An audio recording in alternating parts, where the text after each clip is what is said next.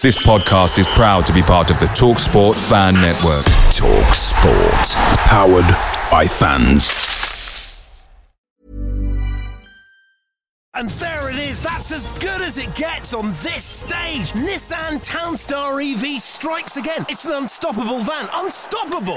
Just fantastic. You can actually see the Pro Pilot technology in action. Effortless parallel parking. It moves with all the confidence that comes with a 5-year warranty. And with a bench full of all-star van experts, there's real strength in depth here. That's all-star quality. Search Nissan Townstar EV and visit your local all-star van centre to see for yourself. Terms and conditions apply. 5 years or 100,000 miles, whichever comes first. Pro Pilot is an advanced driver assist technology. Driver's responsibility to stay alert, drive safely, and control vehicle at all times. The TalkSport Fan Network is proudly supported by McDelivery, bringing you the food you love. McDelivery brings a top-tier lineup of food right to your door. No matter the result, you'll always be winning with McDelivery. So, the only thing left to say is, you win? Order now on the McDonald's app, and you can also get rewards points delivered too, so that ordering today means some tasty rewards for tomorrow. Only via app at participating restaurants. 18 plus. Rewards registration required. Points only on menu items. Delivery fee and terms apply. See mcdonalds.com.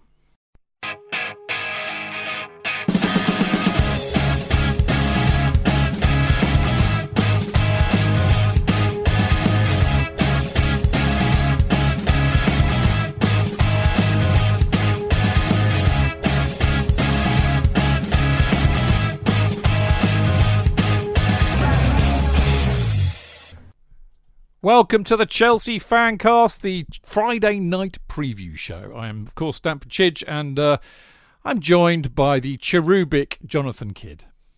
Oh, Chidge, yes, I am naked, but for a loincloth, yes. and curly pre-Raphaelite hair. Yes, that would be lovely. But not on your head. Ooh, I say, they're very much out of fashion, aren't they, now? You can see under my loincloth. Yeah. Aren't they very much out of fashion now? Pubes. Yeah, you're supposed to get your razor off down there, aren't you? Yeah. For those porn shots. Manscaping. That's it. Yep. Hello, everybody. Hello, Chidge. All right. My daughter's come to say good night. Good night, my darling one. Here she is. Hello. Hello. She's lovely. Hello. Hello. Hello. Bonjour. Lovely. Sorry, everybody at home. Sorry. Anyway, welcome to tonight's edition of Play School, and through the square window, I have Jonathan Kidd. And who do we have in the other square window, Jonathan? Oh, we have that remarkable man who I think hasn't been on for ages and years and years, who's going to be a surprise for everybody listening to. It is, of course, Grocer Jack himself. It is, of course, the fantastic. Good night, chaps. It is, of course, the fantastic, the percussive, the immensely interesting, the always loquacious Mr. Tony Glover. Oh, I love that. I love that, Jonathan. Loquacious, and then to come in with the boxing announcer, the American boxing announcer. Although I'm pretty sure they probably do it in our over here now. Intro. That's giving me a little lift. I don't mind telling you. Ah, there we go. Yeah. I've got a dog next to me tonight. Bertie? The other one's upstairs under the bed covers because obviously people are letting off fireworks. Oh, you're joking. If we do get an outburst of panic barking, I shall mute me as soon as possible. All right, but he's very. Is that Bertie? Is that Bertie? That's Bertie. There. Hello, Bertie. Hello, mate. There He's you go. Cute. Look at that. He's a lovely looking dog, isn't he? Wait. There we He's go. washing my arm now. So it's like animal what's-its and Play School so far. We're doing quite well. This is the Chelsea Fancast, just to remind you. And on tonight's show, we are going to be reviewing the Chelsea-Blackburn Rovers game in part one. No doubt JK will give us a précis of the presser today, which has caused a bit of ruction, judging by my look at Twitter before we came on air. Part two, we've got the opposition view with a Spurs supporter. And in part three, guess what we'll be doing? We'll be previewing Spurs versus Chelsea. It's always pretty simple on the with our Chelsea selections, Chidge. I know, my team selection's in there. But it's always pretty simple on the Chelsea FanCast on a Friday night. You know exactly what you're going to get. So there we go. Or as actually, I read this out. This will be the second time you're going to hear this on the show. I'll explain why later, but I won't read the whole message out. But I got a lovely message from my mate Matt, who I spent the whole of the afternoon after Brentford drinking with. And he said, love the podcast, mate. Some very good points raised while talking bollocks. The perfect combo. And I thought, well, that is us. We try and mix a huge amount of bollocks with the occasional chat about some sense in the football. So there we go. Right. Quick reminder, as always, don't forget you can listen to the show live. Every Monday and Friday at approximately 7:30 or sometimes even 8. But it depends on how we feel. What we all do is we all sit around here, with candles and weird kind of triangular type things on the floor. We chant, don't we, Chidge? And we do a tantric chant, and then when we feel the vibe is right, we start the show. That's the God's honest truth. Yeah. Anyway, when we do go on air eventually, you can find us on Mixlr, which is Chelsea-fancast.mixlr.com, and if you do that, you can join in with all the other people that are in there. And there's always, honestly, kid you not, great bunch of people in there. Many of them are also in our Discord group. And our Patreon group, which are kind of two of the same, really. And they're lovely people. They took a lot of sense. And Tony's in there. I mean, how about this? Tony does this all the time. He's on the show and he's in the Mixlr chat room at the same time. But not only is Tony in there, we have two other Chelsea fancasters in there, don't we, Tony? We do. We have the lovely Dean Mears and the lovely Mark Meehan. There we go. And they're both in there tonight saying hello and... generally and increasing the general levels of bonhomie. It is indeed. It's like a show. Can I just ask Dean a question there? Could he send Chidge the password to the ex Twitter account, because I can't make it work. There we go. We can even do services like that thanks to Mixlr. Yeah, but it sounds like it's a show within a show within a show. It's that complicated. Anyway, you can follow us on all the socials at Chelsea Fancast. You can listen and subscribe on Acast, Spotify, Apple, and all good podcast platforms, and also the rubbish ones. And of course, got to make sure you leave us a stonking, glowing, sexual 5-star review. So there you go. Oh!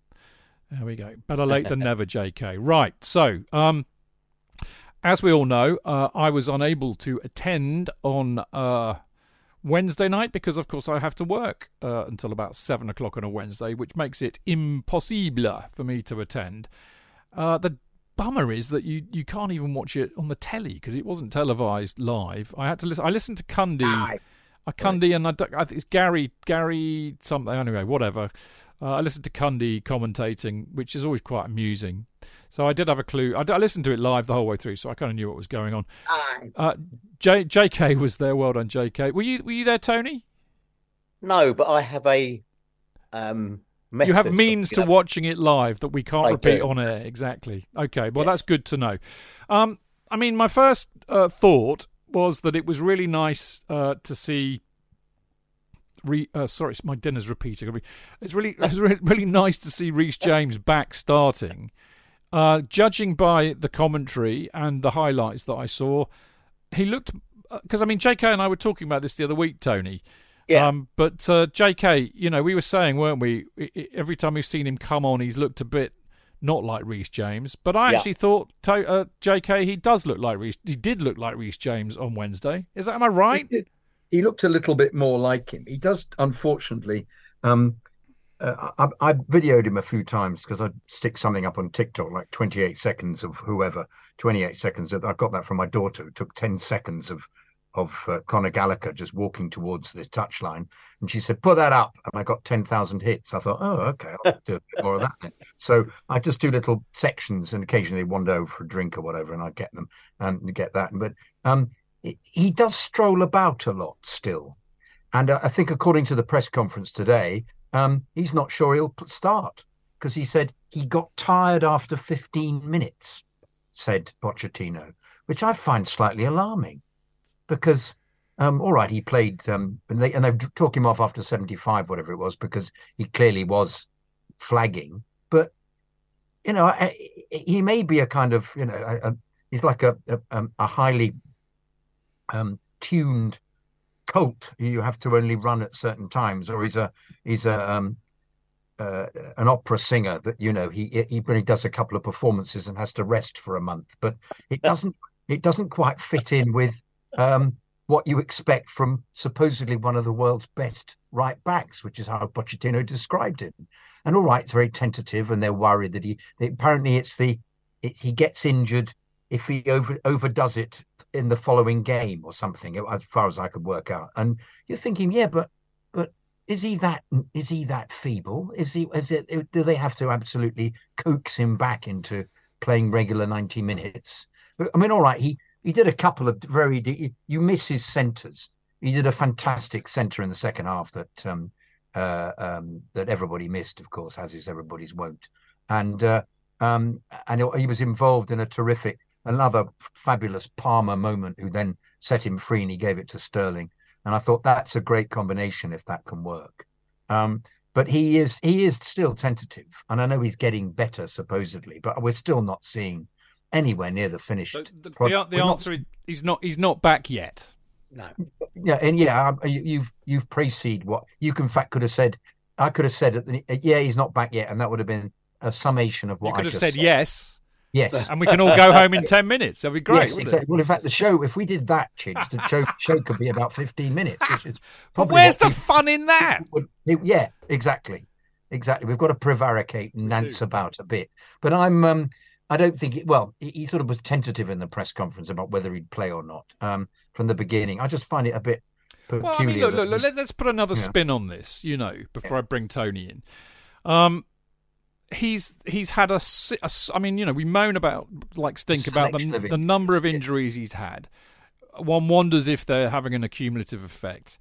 I would rather they coaxed him back in gently, giving him 60 minutes or building it up until he's not only, fit and not fearful of getting injured again, but also he's match fit, because there's a massive difference between being fit and match fit. In fact, Darryl on Mixler said that his first touch was a bit off and he looked a bit rusty, which is understandable. He hasn't played a lot of football recently. So I think we need to kind of balance it out with that, maybe, Tony. I don't know. What do you think? I do, and I've just seen what Mark's put in there. I don't think he's match fit. Yeah. I don't think you have injuries and absences. And look, we've been guilty in the past of bringing back players too early and watching them. Well, Reece James, for one. Yeah, and I could argue Ben Chilwell, Fofana. There's players, and you think, why don't you just, like Mourinho, didn't he? Mourinho used to just basically tell him to bugger off. I don't want to know anything about you until you're fit to play, right? So you're not part of the first team. You're not part of the first team squad until I get it back from the physios, etc. That you are fit. Now, people go, "Oh, it's a bit harsh, isn't it?" Whatever, because it shows a sort of like, uncompassionate way of dealing with players. But in a way, he was right. Go away, get yourself better. I had a boss of mine when I was having a few issues at work probably about 15 years ago now, maybe even 20 years ago. And he basically said, go home, you're no good to me like this. That was it, and I see that a bit. So, I'd rather we did the bit by bit, the softly catchy monkey thing, bring him back a bit by bit. I still don't think he looks particularly fit or match fit. I don't think he's actually mentally match fit either. I don't think that kind of bastard, horrible edge that you need to be a player at that level, where you need to be kind of ruthless and hard. I don't think that's quite back there yet either. He's had too much time to think. He needs to get back into that switching into being a footballer mode for 90 minutes. And yes, but, both right, and I was wrong, and I'm too hard on him, and I'm apologising. No, I don't think we're saying that at all. Because I think I'm actually backing up what you said, Jonathan. I think at times he looks very good, but my worry is if he's only fit for 60 minutes, he's patently not match fit. Patently not match fit. You saw what he was like against Arsenal, arguably against Brentford. I had a bit of a ding dong with somebody on Twitter who said he was fantastic as well. I said, no, he wasn't. They said, oh, he put plenty of crosses in. I said, to who? What does that mean? You know, it's an overall performance thing. You know as well as I do. When you're at the game, you see more. You see the off the ball stuff as well, right? Which you don't see on the TV. And I want him back. I want that snarling bastard Reece James that we had before. The one that I can't remember who it was that said that he was the toughest player we'd come up against. You know, in defence, Vinicius. Was it? Yeah. Vinicius. That's what I want back. Yeah. I don't think that's too much to ask. I think Pochettino's playing it very carefully, and that's correct. Yeah. Listen, I just think. I just want to know. You know, was he? I think J.K. knows this, and I know you watched it on the box, Tony, but we know that's slightly different. J.K., was he still tentative? Yes. Was he less tentative than he was previously? Yes, less. Okay, yeah. Well, that's going in the right direction. But he's just looking as if he's strolling about a bit, you know. Okay. He's not quite going into the tackle. He's not quite. He's slightly on tiptoe. It's all a bit, you know. I mean, he was on the other side for the first 45 minutes. So and he played for 15 minutes before he was taken off in the second half. But he's sort of putting in a shift. But I'm not looking at him thinking this is the great Reece James, you know, which is what we used to do.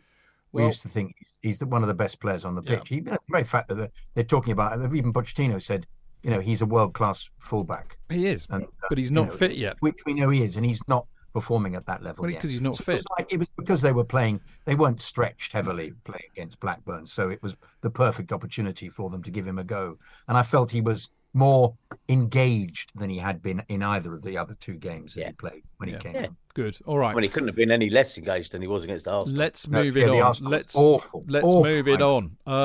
Badia Shield, JK's favourite song. With the wrong accent. Yeah. He gets so cross about it. It's so funny. It's Badia Shield, not Badia Shile. Not Badia Shile. Anyway, what's the matter with you? I thought he did well. He scored a goal, obviously, which was important because, as we know, you know, the problem that we have is if we don't score first, we sit there biting our nails to the quick, waiting to be mugged off. But so Badia Shield opened the scoring, and I mean, I think we'd been pretty much, you know, we'd been knocking on the door for all the game. That's not really what I want to ask, although do feel free to comment on whether you felt he did well or not. I thought he did very well. Good. Okay. Well, hang on a minute. Hang on a minute. Let me ask the question. The question that I want to ask is, he was playing with Dizazi because they rested Silva, and of course these two have played together since youth football, haven't they? And I'm just wondering, maybe this is our future centre back pairing, JK. Dizazi, I think the jury's out on Dizazi, who I think it's too soon yet to make judgments because he's a very decent player, but he was absent when for the first Brentford goal, was asleep completely. He tends to try and play the Palmer chip into the penalty area, and it always goes out for a goal kick. So and he's always holding his head, so you know, and apologising to everybody, so you know what he meant to do. So he means well. He's an enormous unit of a man, and you think if he could make it all work, he'd be perfect for the Premier League and everything else from then on. So I think it could very well be partnership of the future, but then that means what happens to Colwill? Well, he's playing left back at the moment, isn't he? Well, in left back, yeah, but I think if he plays four, he's unlikely to play more than two centre backs, isn't he? He'll play the two plus have the two full backs. So whoever that is, Chilwell and James, one presumes, for the future. But it's good to have three, or they've got four very decent centre backs. And if Fofana comes back, if he ever comes back, you've got five. And similarly, if Chalobah comes back, you've got another one to choose from. But for me at the moment, as you say, the fact they've been playing together for a long time makes them. It makes for a great great positivity about them. But I feel at the moment, once again we're playing Blackburn, and he made a terrible error in the last minute, Dizazi, when he fell over, allowing their bloke to get up to Sanchez and shoot. And Sanchez made a terrific save. Sanchez is a really good shot stopper, very good indeed. So he's got the odd rick in him, and at the moment I'm intrigued to see what would happen, because I think, in fact, he could easily play Colwill, Silva, and Badia Shield at the weekend. it would mean playing one of them out of position. But let's see. I'm not sure that that's going to be the final selection if as a partnership. If Disasi's always got an error in him. So Disasi, is he into the valley as Mark likes to call him, or is he? I like calling him Disasi. Is he Disasi or disaster, Tony? He's Disasi. I look, everyone has a little bit of an off game from time to time. John Terry used to. Never. Well, I mean, I remember watching. I can't remember when we lost to Arsenal 5-3, and fell over, didn't he? Danced through him, yeah. And that was because AVB was being a bastard and making him play a high line when his legs had gone. He still made mistakes, and we're all very brilliantly selective about our memories. I actually think Disasi looks great. I like him. I like the fact he's big. I like the fact that he reminds me of Rudiger, but bigger. And I think he's got a very bright future with us. I do see Badiashile and Disasi as the centre-back pairing. I genuinely do. I think Fofana, when he comes back, is a far more versatile player at the back than both of those. I love Badiashile's.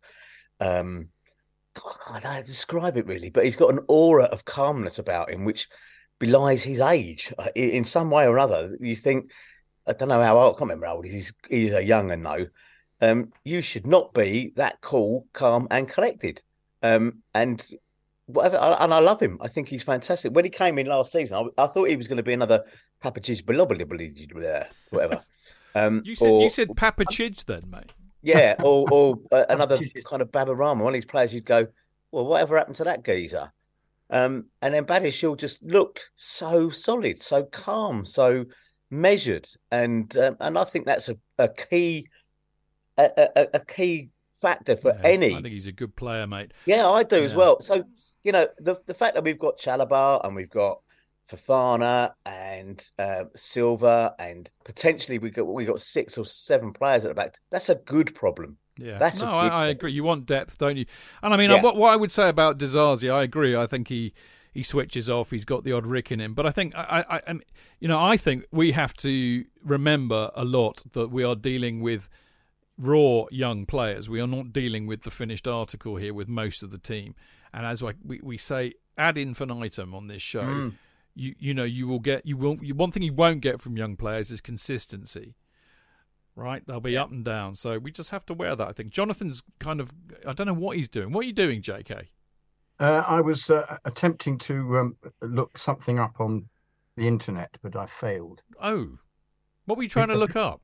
A piece of information about Badiashile. Okay. And Disasi. I wanted to see where they'd played together. Monaco, I believe. Oh, was it indeed? All right, okay. Were they both at Monaco? Is it either Monaco or Marseille? Somebody on They've Mixler. known each other since they were 12. Yeah. Somebody on somebody on Mixler's definitely will know, but I think it's Monaco or Marseille. One of the. I tell you what, it was a French team. That makes sense. Yes. Now, yes, indeed, it does. There we go. It's Badiashile, not Badiashile. Exactly. We tell it like it is on this show. There's no mucking around here, mate. Anyway. JK, we've got to say, Palmer was outstanding again, haven't we? Yeah. He's a player, isn't he? Fantastic. There was a wonderful moment where, if you remember, where he was just standing about on the halfway line and the ball got past him, and he was like, I mean, we talk about Mudryk being quick, he's very quick as well. Got to the penalty area, slid the ball left, deceiving the oppo, then put it right again, then left him in a puddle of his own sweat, and then blasted the ball at the goalkeeper, who made a very good save, actually, and it went over the bar. But he just got these lovely little moments, doesn't he, where he puts people in where you don't think there's a pass to be made, and he makes it, and he's just really, really skillful. He's a top player. He's a really top player, and they've got one top player. They now need to buy some more.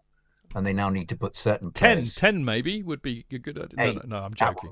Yeah. But no, we're talking about, having a playmaker. Well, there is a playmaker there. And yet he had him playing at centre forward on a couple of occasions when he moved them around. Then he had him playing right wing. Then he had him in the 10 spot. He can play in all of them. He's very, very versatile. What is he, 19? Is he only 19? I reckon, isn't he? I think Fuck so. me, I've got... Oh, Palmer is, I think so. I've got fucking socks older than that. Yeah. Fuck.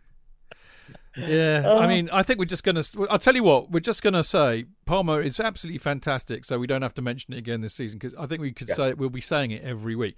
Now, Jackson got selected. By the way, I almost got the team right, even with all the mad changes I'd done. I think I got 3 wrong. One of them was I didn't have Jackson starting. I thought it might be worth giving Washington a punt. But fair play. I mean, I think Poch, again, I didn't expect him to do this, but he did put a strong team out. So it tells us that his intent is quite clear. Now, poor old Jackson, he is undoubtedly not a striker, although I'm led to believe from the people who were there that he did move about a lot more than he did the other day against Brentford. But he is a winger, I think, at the end of the day. So why they bought him as a striker, although of course there's the idea that they bought him to play off Nkunku, didn't they? I think the biggest problem with Jackson right now is not that he's indeterminately shit. It's that his confidence is lower than a snake's belly, Tony. It's worse than that. I think you can't get much lower than a snake's belly, mate. No, you can't. But I'm questioning his ability as well as that. If you're not very good and your confidence is gone, then let's put it this way. We all thought Timo Werner wasn't very good. I didn't. I thought he was very good. I love Timo, but he couldn't hit cow's arse with a banjo. No, but his confidence never went. No, it didn't. He got the yips, but it wasn't through a lack of confidence, was it? Exactly that. Yeah. I'm not sure about Jackson. I don't want to write a player off in his first season because I would have done the same with Cucurella and look at the bloody turnaround in him. But I do worry about Nicholas Jackson in the sense that he never makes the runs. I mean, against Brentford, he was just dreadful. I mean, we might as well have had a blind Bambi on ice playing for us. It was just rubbish. There was just not one worthy contribution from the man for the entire time he was on the pitch. Now, we could all see this. I don't know why Poch couldn't, because, he kept him on. When we were all saying, get him off, you could have put Sterling back in the middle like you had against Arsenal, where at least then you had someone to aim at and someone who might have run them. But the other thing I can't get around about Jackson is, unlike Costa, unlike Drogba, he creates 0 chances for himself. None. Right? But he's not a striker, Tony. That's my point. He's a winger. It's not playing him as a striker. Well, who have we got at the moment? This is the same old fucking problem. Yeah, you haven't painted a very good picture of him, Tony. Let's be honest. No, I haven't, because I would love him to have me. We want them all to succeed. I agree with you. Yeah, I'd love him to have me eating an assortment of hats next season, and I'd love to hear the noise of the humble pie lorry as it pulls up outside my house. Yes. With a big sign on the side saying "Humble Pie" for those people who slagged off Nicholas Jackson in his first season. Yes. That would be great. I'd go, okay then, I admit it. But right now, when his confidence is on the ground, when his talent appears to be fairly minimal in the goal scoring department, I'd put Sterling in the centre. We've got other options. We've had a slightly reformed Sterling this season. He's been much better than he was. Put him in the middle. I prefer a big striker, of course, but we haven't got one at the moment. We don't know how far Nkunku is going to be till he comes back. But right now, I think you're in danger of burning this guy out. Because, like I said, confidence low, talent appears to have, fucked off out of town with him. And I wouldn't have him I wouldn't have him starting against Spurs. No way. No, all will be revealed later. Yes. I was going to, by all means, JK, opine about Jackson. I mean, you gave him the run through on Monday, didn't you? Really? Yes. Yeah. I think, as Tony said, he'd obviously paid slight attention to Shearer because he moved around. He did, didn't he? Yeah. But, you said in the fan bite, actually, didn't you? Yeah. Yeah, but there was a dreadful moment where Palmer had a go at him for just standing around, and you could see that he doesn't quite know what he's doing, and they didn't know, and he then ran aimlessly into a kind of space and sort of then stood there and then got the ball delivered to him in the penalty area, and his first touch was useless. It bounced off him and just went to the defender. I thought this is not the man we saw in pre-season, who had immaculate control, ran at people with expertise and skill, and scored some good goals. So tells me his head's gone, JK. Completely, absolutely, head's gone, and unfortunately then you've got a Kesman situation, because that's what happened to Kesman. Same thing happened. He kept miscontrolling the ball because he was so worried. And you're not going to get it back by putting him in the firing line like that. No. I think, I don't know how they do it, but he shouldn't start him. Well, I think they have to start Sterling if that's the case. And I hate to say it. I mean, I think what they did against Arsenal worked really, really well. So maybe they think about that. Actually, talking which, and I must say this not just because Nathan wrote it, but I wasn't going to talk about this. But because I love Nathan, and he bought me a pint on Saturday. At least I think he did. I had so many bloody drinks. What, Nathan? Well, I think he must have done, because I had so many beers bought for me. It would have been. It's kind of like the odds are that he probably did. Anyway, is anyone? I was ill when I got home, mate. Fuck me. Anyway, sorry, Nathan. It's a joke, mate. I spent the entire day on Sunday in my pants watching sport, and I couldn't really move. I was very hungover. Anyway, not a pretty sight, I can assure you. Is anyone going to mention Connor hitting the first man from the corner, carrying on a long line of Chelsea players who absolutely waste goal-scoring opportunities for us and open us up to counter-attacks? I wish they would practice it in training. I wasn't going to talk about this, but I will. And I want to hear what the boys say in a minute. But it's funny that, actually, because Nathan, I don't know if you were in the cock at the time, but Matt and I were moaning about it in the afternoon. And actually, one thing we wondered, Matt said this, and it was really quite shrewd, I thought. He said that, it's a fine line. We sit there going, oh, why are you always hitting the first man? There's a sense that what they're trying to do is to get that flick on from the near post. And the margins are very fine to do that, so maybe that's why. But I would say also that, in fact, as I said to Matt, I said, Matt, yes, I see what you're saying, but the last decent corner taker we had was Graham Lasso, mate. So this is not a new problem, is it? JK, Tony, who wants first dibs? I'd love to agree with you, Chidge, that he was looking for somebody to flick the ball onto, but to hit the head so it could be flicked on. But on several occasions, it just was headed away by a Blackburn Rovers player with no Chelsea player near it. So I don't know who he was aiming at. And then you have the idiocy of the short corners, which they appear to be incompetent at as well, other than the one where they scored from, of course, where the ball was chipped by Connor into the penalty area, and the goalkeeper had a complete aberration and just palmed it out straight to Badia Shield. But it is a mystery, isn't it, how Mason Mount couldn't take them. Willian couldn't take them. Nobody, you're absolutely right. Everybody hits the first man. We're not alone. We're not the only Premier League club to do it. You just despair of the complete idiocy. I would rather the ball just was hit miles up in the air and descended like as if it just fallen out of the sky rather than hit the first man. Because it's, at least if the ball's miles up in the air, then I suppose the goalkeeper claims it, but at least you haven't then given them the opportunity to start the counter attack, which happened on two occasions against Brentford. The first time, of course, Sanchez saved it, and the second time Sanchez wasn't in the goal. So but yeah, it's pernicious, isn't it, to use an officer's word? It's ridiculous, embarrassing, absurd that these professional footballers can't do what most people can do on a Sunday in a Sunday league team, which is to get the ball over people standing on the near post into the danger area. Yeah, it is particularly professional footballers drive it in. A really good corner taker is like gold dust. I mean, of course it is. It's like a long throw, man.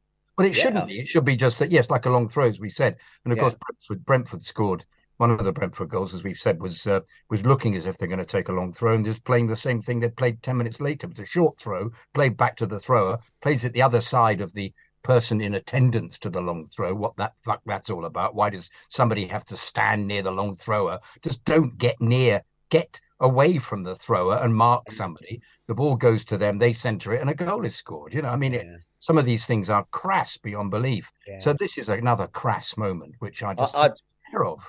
I totally agree. There are things I hate.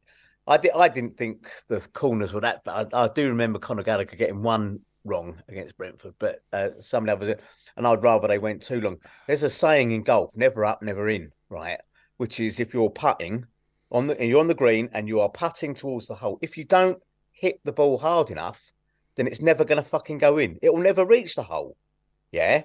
So you're better off to putt a little bit harder and go past it, because you never know, you might have got the aim right or whatever. But at least you've given it a chance by getting it up there. If you constantly hit towards the near post and there isn't a fucking player wearing a blue shirt there, right, then it's never going to... What are you trying to do? So I abhor this inability to take... The best team I think it was a 70s Liverpool team, who...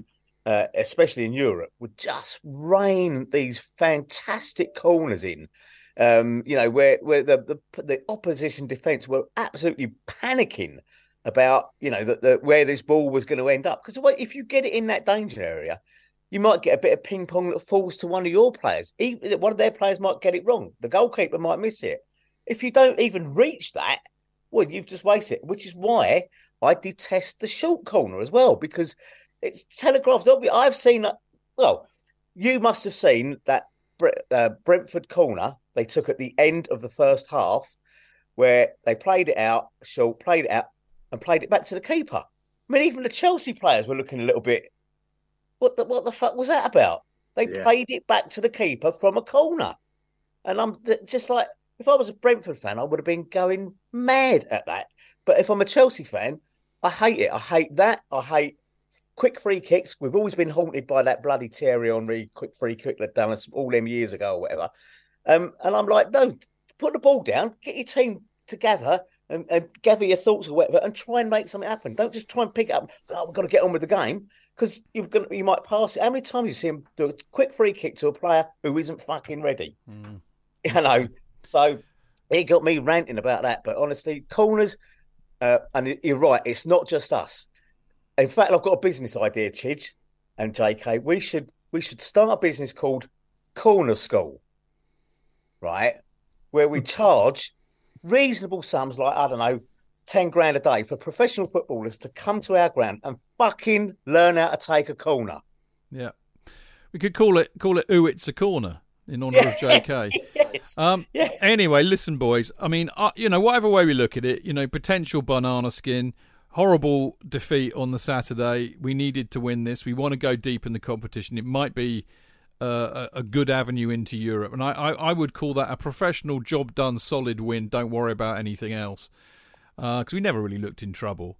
And then, of course, about an hour after the game, we draw Newcastle United, who walloped unbelievably piss-poor Man United, which was hilarious, 3-0.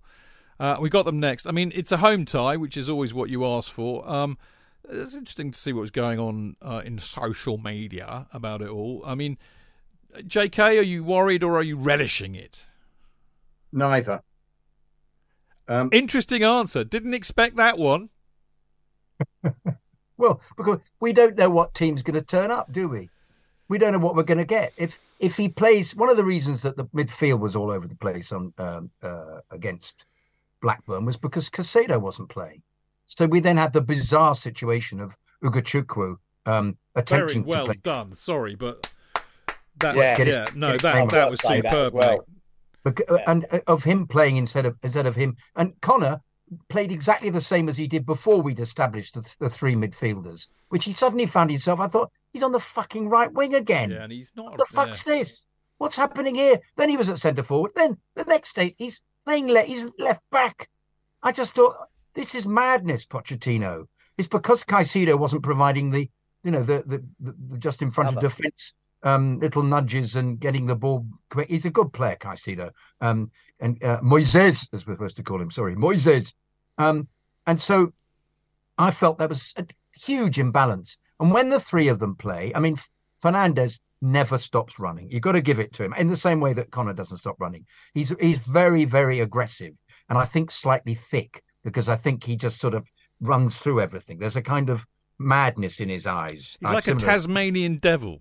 Yeah, they're absolutely right. Yes, there's flame coming out of his ears, actually. And I'm surprised that he hasn't kicked people up in the air, because I think there's a villain in him somewhere. But I think he's yet to play at his best for us. I think he's a terrific player. And I think, except for his shooting, he seems to consistently get the ball on target, but straight into the goalkeeper's midriff, for God's sake. But we didn't see the three.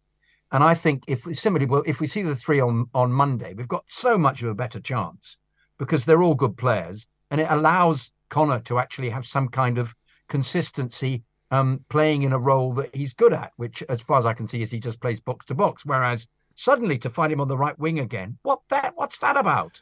Because that was what was happening before. So I think it'll the same with Newcastle. Chidge is if he gets all three of them playing, you've got that settled. The defence is pretty settled. I'm happy with it.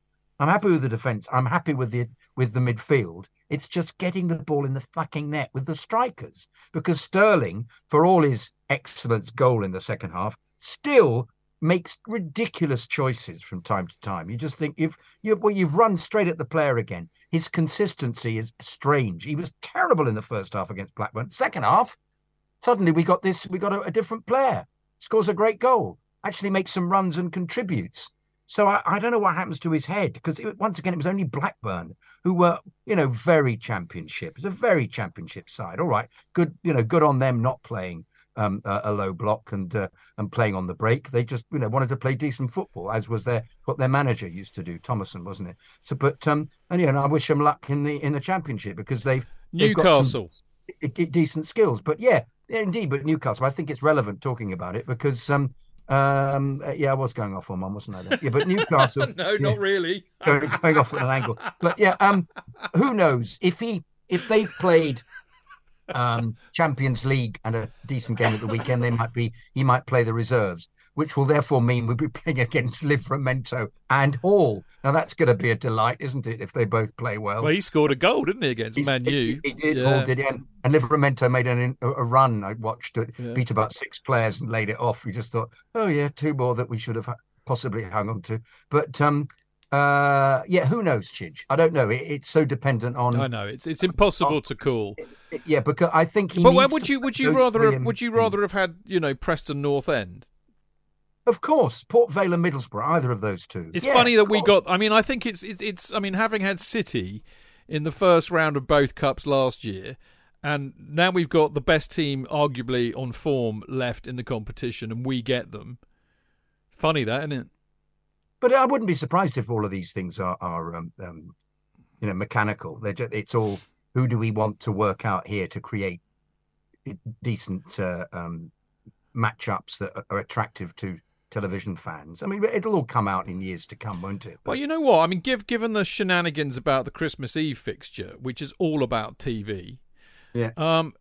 So who runs the game? It's the broadcasters. The point you just made, I would not put it past them. I really wouldn't. Anyway, enough tin foil hat conspiracies for one evening. Tony, never a man to wear a tin foil hat. No. I mean, a lot of people really, oh no, we've got Newcastle, we're going out. I'm relishing it. I'm thinking, fucking bring it on. Why not? Why not? They're a decent team. They'll come and have a go at us, which is good for us, I think. Month and a half, we might be better, might have improved, and Kunku might be back by then. James might be up to full fitness by then. Bring it on, man. You're going to win the cup. You've got to beat whoever you play. Not worried. 100%. I don't think there's a conspiracy going around, who we get. I just don't see that. I think, we've not had a bad draw up to, well, we had Brighton, I think, didn't we? But I think Blackburn was a reasonable draw at home. We've been at home again. So we're not, got nothing to complain about on that front. And Newcastle had their blip, didn't they? They had three defeats up the trot, I think, and seem to have turned it round. And I mean, there's a absolutely wonderful comment in today's papers from Eddie Howe, as to why he made a couple of substitutions towards the end. He said, well, it was a chance for them to go out there and have a bit of practice. This was against Man United. They were 3-0 up, and I thought, well, that just shows how the power base has kind of changed a little bit. I like Eddie Howe. I like him as a manager. I think he's always very calm, well thought out, and his Bournemouth experience has obviously served him very well, to kind of rein in expectations, etc. I'm glad we got Newcastle. I think, look, we knew at the beginning of this season that pretty much the cups were our only hope, right? And we've got a fairly good record, albeit not so well in the FA Cup lately in finals. But our record of getting to finals, that's got to change at some point. Our record in the finals, I think. So, I fancy us against Newcastle. How important they would see it in comparison to us, because obviously they got their eyes probably on bigger prizes this season. Which is, you could say that's almost ironic, really, considering they haven't. And they're in Europe, so their fixtures are going to pile up. Yeah, but I mean, they've got a much more demanding set of paymasters. One feels these days, who will demand, like Roman, he will demand a level of success, whereas I think our owners will demand levels of success within, their set time frames and how we progress and everything like that. I think. Yeah, bring it on. You want to see these players anyway. They've got, and Newcastle have never been one of those teams that I've disliked anyway. I've got fond memories of them back from the old Malcolm McDonald days. There you go. Yeah, I don't like them. Oh, I don't. I mean, there's not many teams I really dislike, but Newcastle now I can't dislike. No, they're not on my I really, really, really dislike them. I don't like them. Yeah. But I don't like them. I don't mind them. And I've had some good nights out in Newcastle. So I think also, I'm an absolute jellyfish sucker for the Geordie accent on a woman. Yeah. Why, aye? Yeah, you want to pull me, mate? All you got to do, love, is walk in and go. I'll try and get us a Newcastle girl for our opposition view when we get round to it. Yeah. We'll get you on. I'd probably, that I am that shallow. Okay. Now I know be hanging out with it. Yeah. No, I know somebody who's definitely not shallow. There's more depth to this man than the Grand Canyon.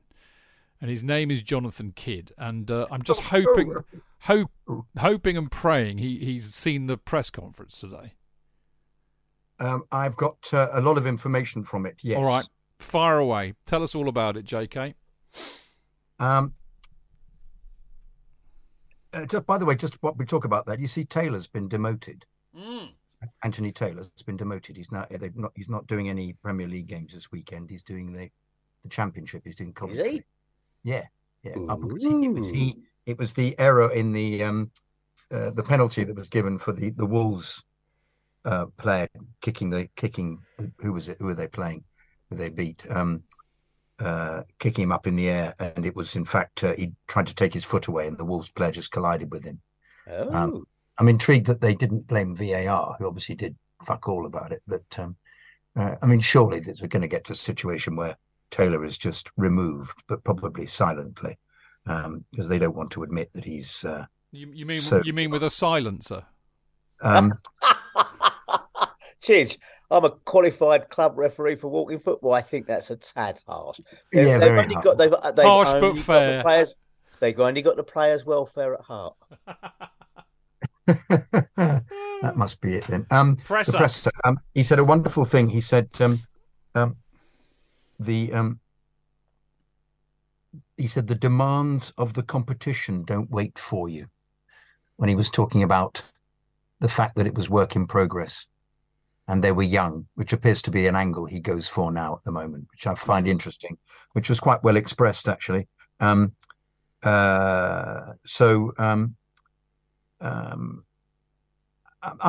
felt that he was talking about the injuries. He was a bit hit and miss. He was a bit cagey about Mudryk playing, thinks he's not quite ready, and yet I got the hint that there may be a possibility he would play. He's getting better at them. He's just not really admitting very much anymore. He's never done it. And I think his English is improving again because when he first started, he hadn't spoken English for a bit. But the essence I got with it, they were just talking about who was fit to play, and he went through the list of players not available, which is the usual thing they do. But he wouldn't really admit much. So I sort of ran through it with a fine tooth comb and felt I didn't come up with anything really. Well, what about this brouhaha about Spurs then? Oh, No, he just said he part of the conversation was how he felt that he'd had a great time there and that he had made many friends there, and he was looking forward to going back and seeing them. And he didn't have a bad relationship with Levy, who had been, in fact, they had a very good relationship with him, and he felt that he didn't want to go back there because he'd done his time there after PSG, and he said he had offers about the possibility of going to Arsenal, but he wouldn't go anywhere near it because they were their main rivals. Which was a good thing to say. But people seem to be more interested in talking about how he would get on with the fans there, and of course they loved him, so they'll give him a great round of applause, won't they? He'll be fated to the hills for going or there. not. You don't think so? Some won't. Did we turn against Jose when he went to Spurs? Not really. We were a bit pissed off with him when he dissed us hugely when he went to Man United, and he got a bit of grief for that. But I think on the whole, you can't. I think it's the Pochettino point, isn't it? We had a great time with him, and he won us lots of trophies. How can you be that churlish? Yeah, I think the brouhaha, as you talk about, that's been going on X, formerly the artist known as X, formerly known as Twitter, is idiotic. The guy's our coach, our manager, right? He's going back to a place that arguably made his name and his reputation. You could say Southampton did as well, right? But he took Spurs closer and further than anybody has done in fuck knows how many years, right? And you don't go into these places and not make friends with people. He's not got a bad relationship with Levy. That's because Levy jumped the fucking gun and sacked him. That's what he did. He did a knee jerk. Well, fucking hell, it's not quite as good as it was last season. Off you go. So more fool him. And I just think people I'm going to say it again. I know it makes me a bit unpopular amongst some of the fans. Grow the fuck up, right? He's allowed to say nice things about Spurs, even if you don't like them. I've got friends who are Spurs fans. I might say to them, I think your team's shit, mate, but that doesn't stop me sitting down and having a pint with you, right? And I just think he honestly, anybody finding controversy in that today is an offender file. They are the fucking people who look for stupid things like the colours of a flag in a Christmas advert and say, well, that's only whatever. It's utter arse gravy. Fuck off. He said nice things. He was polite. He was cagey, as JK said, and I prefer that, right? Okay. I actually prefer, I think considering he's a little bit obviously out of practice with his English, having been at PSG and not managing England for a while or whatever. He comes across brilliantly. I'm just getting a bit fucked off with because you've already got him going, oh, he's not the manager for us because we're not top of the fucking league. Oh, grow the fuck up. Sorry. No, don't apologise. Those are choice words. Well done, Tony. Right, we're going to go for a quick break. Before we do... I'd like a nod of approval from JK, though, because I can't... Okay, we won't go to a break until we've had a nod of approval from JK. All on you, JK.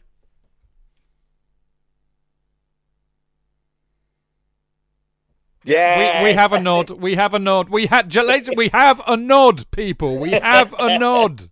There we go. Brilliant. Right, now, a quick plug for CFC UK, which, as you all know, is the world's best fanzine, bar none, and you can get it every match day on the CFC UK store, which is opposite Fulham Broadway.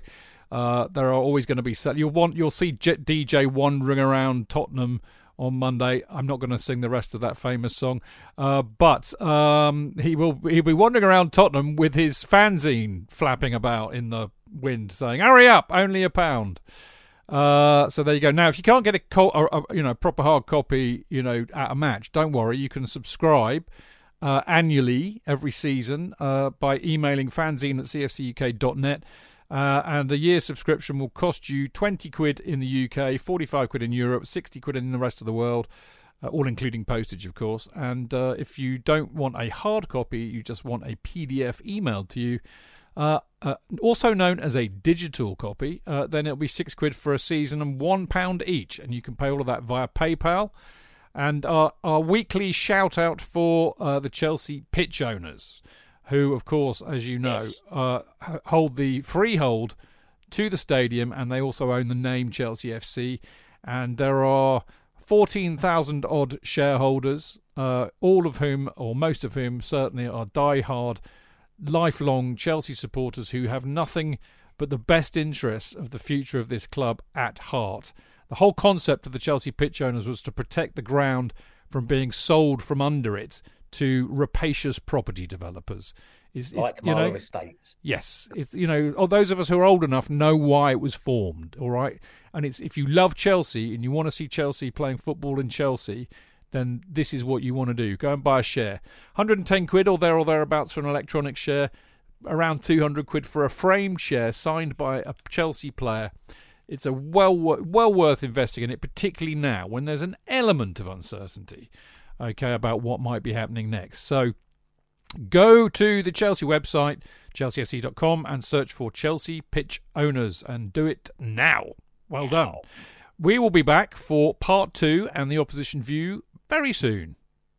Away days are great, but there's nothing quite like playing at home. The same goes for McDonald's. Maximise your home ground advantage with McDelivery. You in? Order now on the McDonald's app. At participating restaurants, 18 plus, serving times, delivery fee and terms apply. See mcdonalds.com. When you follow a big team like Chelsea, one of the most frustrating things is not being able to get a ticket for the match, especially when it's away and not live on TV in the UK. What can you do? Get updates from your mates? Follow online commentary? Listen to the radio? Let's face it, it's not the same as actually watching the match live, is it? NordVPN have the solution to every football supporter's matchday problems when they can't watch the match live. NordVPN allows us to watch any match, even if it's not on live TV here. With just one click, they switch your virtual location to a country which is showing the match, and they act as your cyber bodyguard whilst online, protecting your personal data and sensitive info like card details and passwords. It's only the price of a cup of coffee per month, and you can use your account across 6 devices. It's a bargain. To get the best discount off your NordVPN plan, go to nordvpn.com/Chelsea FanCast. There's no risk with Nord's 30-day money-back guarantee, and you'll help support the Chelsea FanCast. The link is in the podcast episode description box.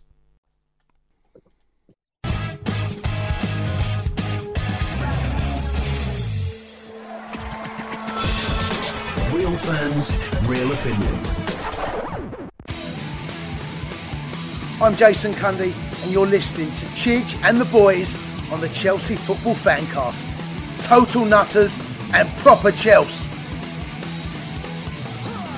Footballfancast.com.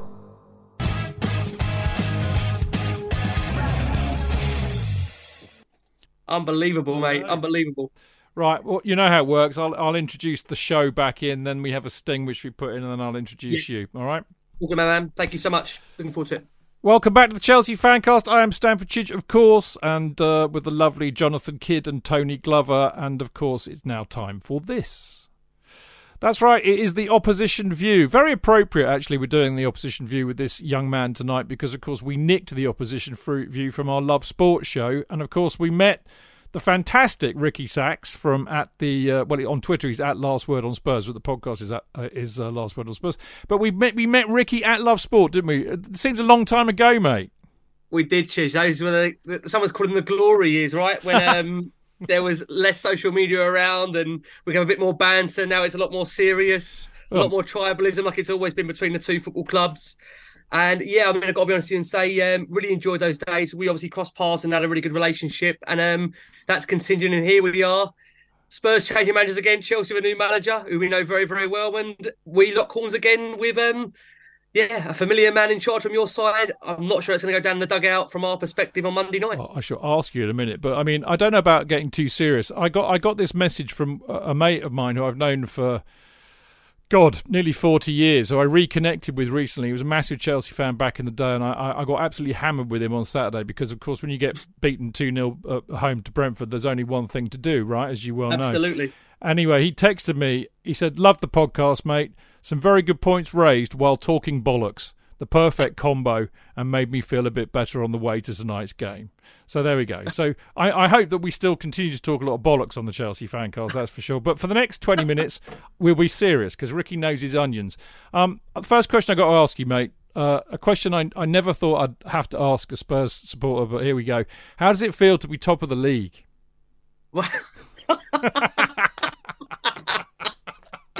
I bet you didn't think you were going to ask me that question. God. Well, the problem is we're only 10 games in, Chidge, not the other 28 added on, unfortunately. No, we're enjoying it. We are enjoying it. Look, it's still very, very early days. I think we all recognise the fact that we are enjoying the start we've had to the season. Long way to go at the moment. I mean, look, I think you'll know as me, titles aren't won in November, December. They're won February, March, April, potentially. So long way to go. If this football continues, that would be amazing. Obviously, what Monday would represent beating Chelsea would be a 17-point gap between the two. Don't say that. Sorry. How many years have you twisted the knife into me? So I would like to think, potentially that would be, I'd like to think, Spurs hopefully guaranteeing a finish over Chelsea, which, to be fair, I think at the start of the season, many were predicting Spurs to have many different types of finishes in the table. I saw Paul Merson, lucky they finished in the top 10. I've seen top 8. I've seen bottom half. So, look, we've had a really, really good start to the season. And all Spurs need to do now is if they mirror the second half to the season they had last season, which I won't remind you was an absolute car crash under yet another former Chelsea manager, Spurs would at least get Champions League football. So that tells you the amazing start to the season Tottenham have had. So, long may that continue. I was going to ask you about that because... I mean, you had a new manager, and we know what that's all about. That can go, one or two ways. You lost Harry Kane. I mean, a lot of us were going, well, there you go. Don't worry about them this season. And suddenly you get this Ange Postecoglou, who everybody seems to love, for God's sake. Even Robbie Bloody Williams loves him. I mean, the thing is, Ricky, what's he brought? I mean, is it mentality? Is it unity? Is it a style of play? What's he brought this season? Because he's done I hate to say it, but he's done a brilliant job because you're unbeaten so far. You've only we are. Just a defeat in the Carabao Cup, which I won't let go, Chid. If you remember back in the days when we used to speak often, cup competitions were everything to me. So the fact that you're into the last 8 now, or the quarterfinals essentially, great chance to win there. And, I think that's been the only blemish so far in terms of what's been a wonderful start from Postecoglou. I think just to kind of sum it up generally, he's just a real lovely human being that is a really good football coach. And I think, again, this almost mimic of this thing about Big Ange, well, he's more than just Big Sam or Big anybody. The reality is he's a really, really good football coach. And in these last, as we've said, these 10 games so far, he's demonstrated a real different way of playing football. And I think many feared Tottenham would be almost taking batterings on an almost semi-weekly basis because when you play this attacking brand of football, you leave yourself so open to a counter-attack. But we've been lucky in the fact that Vicario has been a fairly unknown keeper that's come in, and whilst everybody really, in terms of that top 6, are throwing their toys out the pram with their goalkeepers, whether it be Arsenal with obviously Raya and Ramsdale, obviously Robert Sanchez had his own couple of issues at Chelsea, which I'm sure you'll know better than me. You look at Manchester United situation with Onana. Spurs, to some degree, in reality, I think have really, really uncovered a gem there. And likewise, you look at the defence now, Romero, Van der Ven, looking like arguably one of the best centre-back pairings in the league. You've got Udogie, you've got Porro, 2 really fluid, flying fullbacks that love to be attacking, but at the same time, respect the fact they've got to defend as well. It's just a really, really, at the moment, I can only call it a really well-oiled unit. And look, I mean, many have said the fact Tottenham have faced the bottom 4. They have faced the bottom 4, but they've also faced the likes of Liverpool so far. They faced Arsenal. And they've come through these challenges. And Man United as well. I don't even want to put Man United in that standing order at the moment, but they've obviously come through United. And look, I think Chelsea represents, I think, a different kind of challenge. It's a Chelsea side that, as we know, are not where you want them to be, not where the fans want them to be. But Maurizio will have a burning desire to be the first manager to beat Ange Postecoglou. And he'll feel we're better placed to do it at the Tottenham Hotspur Stadium, which he knows very, very well. And it'll be very interesting to see how Maurizio does approach the game. I'm really intrigued to see what he says in his pre-match press conference. We had Angie's earlier. There's an utmost respect there for what Maurizio has achieved at Tottenham from Angie's perspective. Is he going to get? Is he going to get a good reception? Do you think?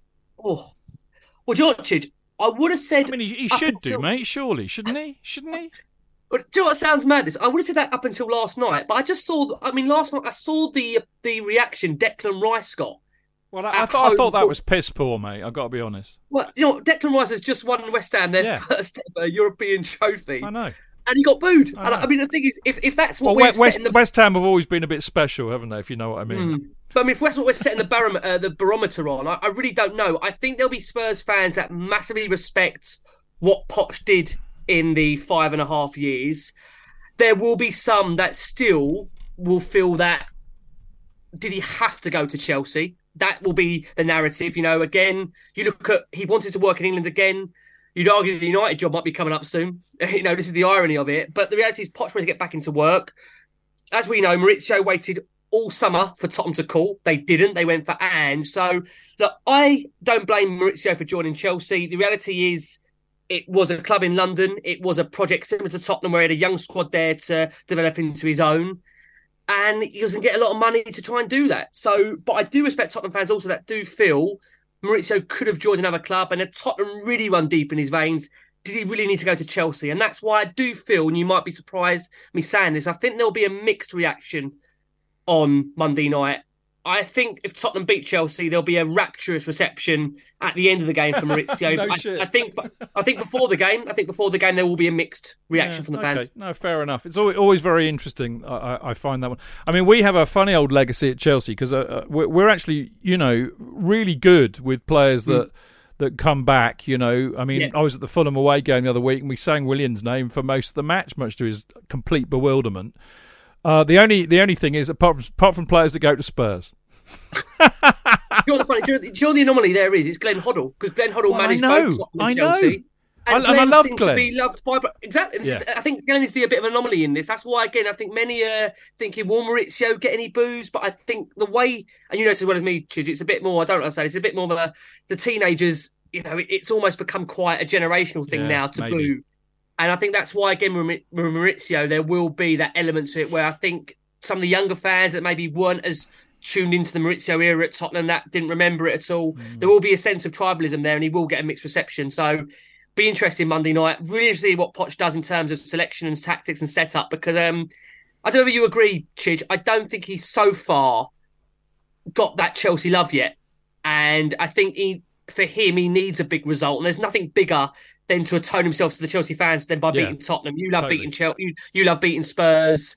And for him, it would set almost, I think, you get moments in a season where that's kind of a marker laid down. I don't want it to be, but I do fear Chelsea on Monday night because under Maurizio, he's shown, even in his first season at Tottenham, he's capable of big results. He beat you 5-3, if you remember, on, I think, New Year's Day. Harry Kane with a couple of goals there. So he has it within him to get big results. That's the thing that does fear and scare me ahead of Monday night. So that's a really good point, Ricky. I mean, in a sense, because I was going to ask you, I mean, it's funny, isn't it, with the rivalry? No matter whether we've been shit or you've been shit, the rivalry carries on, which I love. I think that's absolutely right, which tells me it's a proper rivalry and it's nothing to do about glory hunting or any of that. Like we've got a rivalry with Barcelona apparently because we played them a lot, that kind of stuff. This one is proper. It's heartfelt. It goes deep, right? They don't like each other. The thing is, Tottenham and Chelsea do not like each other. No. The fans don't like each other. The players don't like each other. Which is why, again, I think many were surprised Maurizio went to Chelsea. That's the reality. Because if you remember, I think a lot of this hatred was built out of the Battle of the Bridge, which Maurizio managed Tottenham for. So that's why, again, Tottenham fans, I think some of them just can't get it. Understand the fact that he went there, because he did say at one point, being Tottenham head coach, that Chelsea is more of a rivalry to us than Arsenal. Yeah. So it's interesting. It is, really, isn't it? Well, look, talking about you lot on the supporters, I mean, okay, we've got the rivalry. That obviously counts for a lot. Also, Chelsea's got this amazing record. I mean, I know it's changed since 2006 and we've lost quite a few times up at the Lane, but, I think it's quite interesting. I look back at the recent results and we beat you when we had absolutely no right to. I mean, when Lamps was in charge and we were absolutely shit, and we still beat you. But back in 2016-17, wasn't it? When Leicester won and we beat you, and we were shocking. It's the only bloody match we turned up for. So I'm kind of wondering, even though you're flying at the moment, you're unbeaten, you're playing really good football, you're top of the league. We've been all over the place really.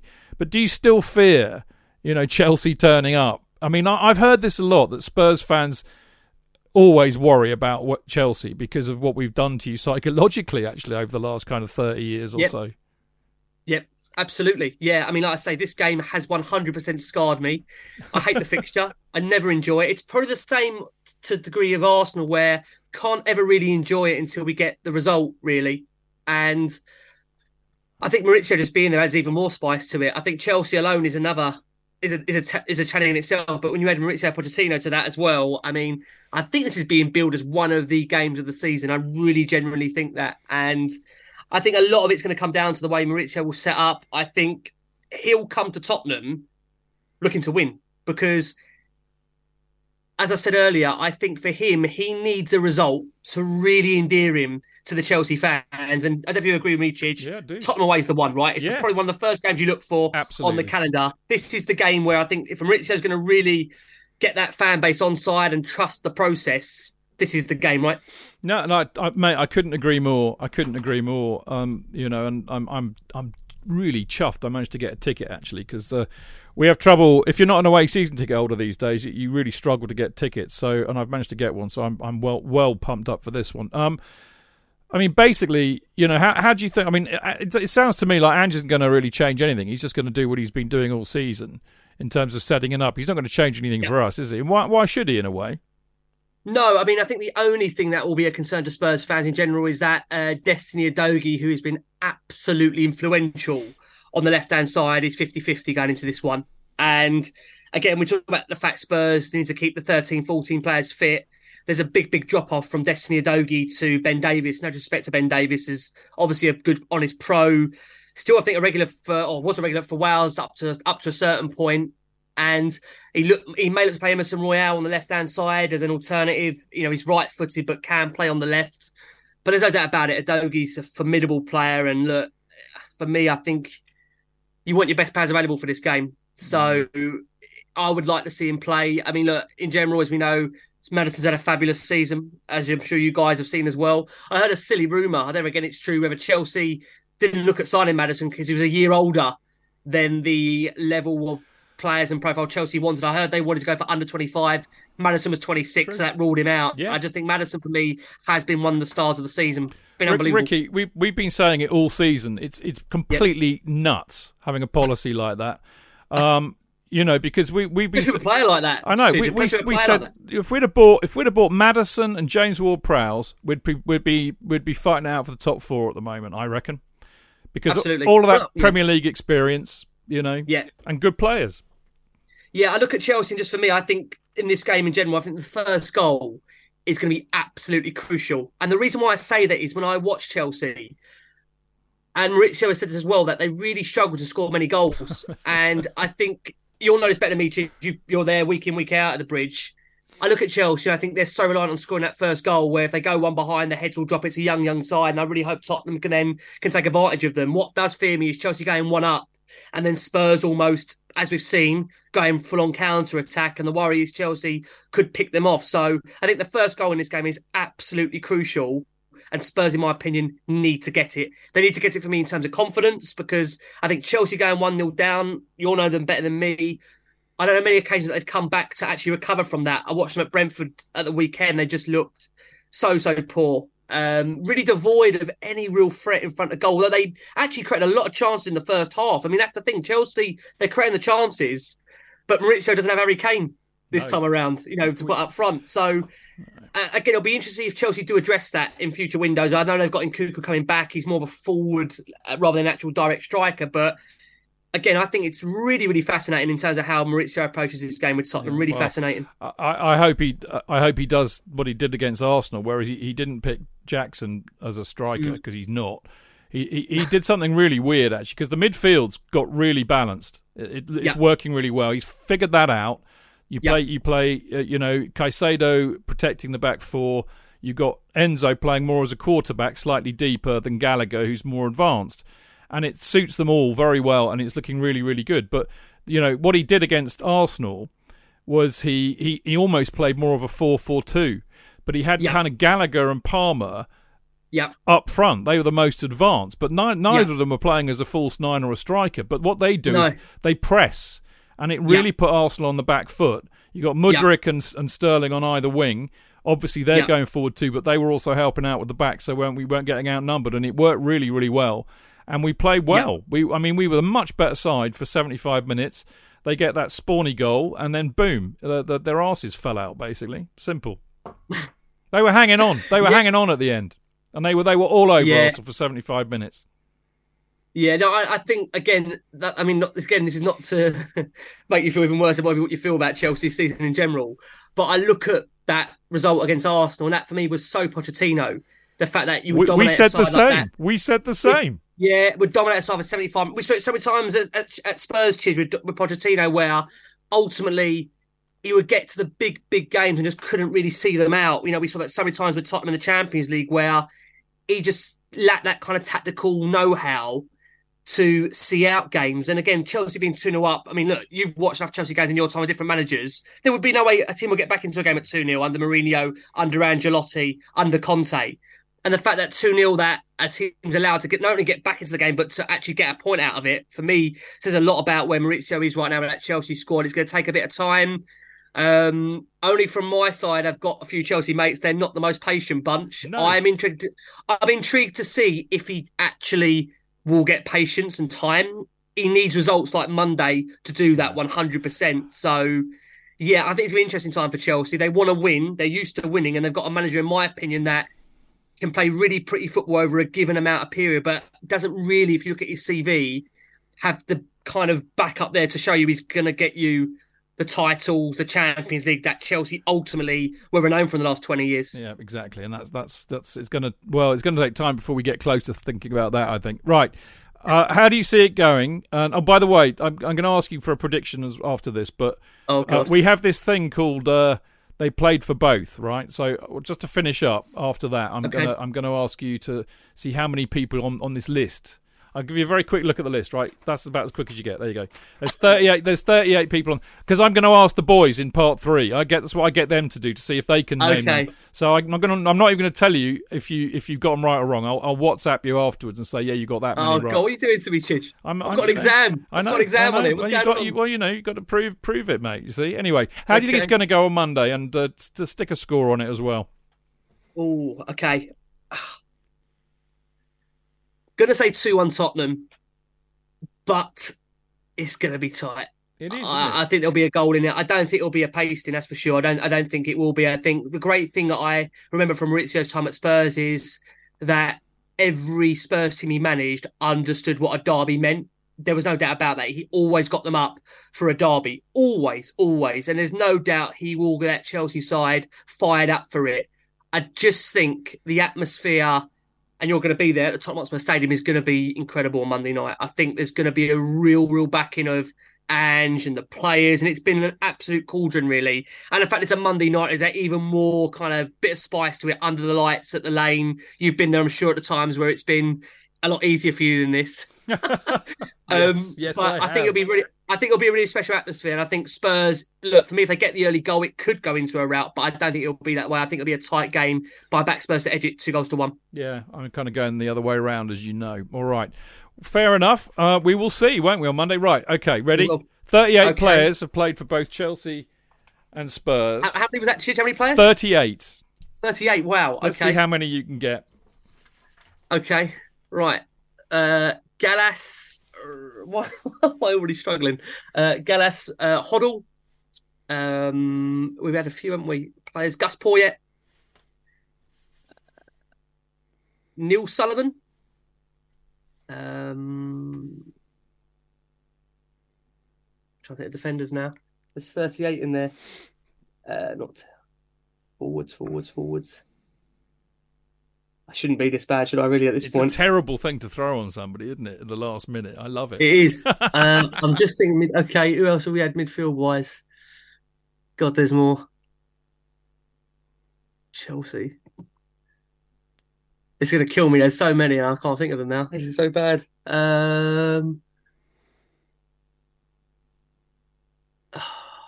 I reckon there's at least 1, 2, 3, 4. Wow, more. 5, But I should 6, get 7, 8, 9, 10, 11, maybe 12 that you should know.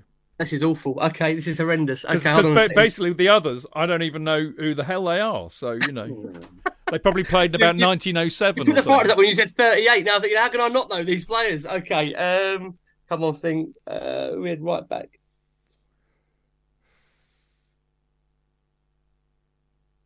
My ear's going here. What is wrong with me?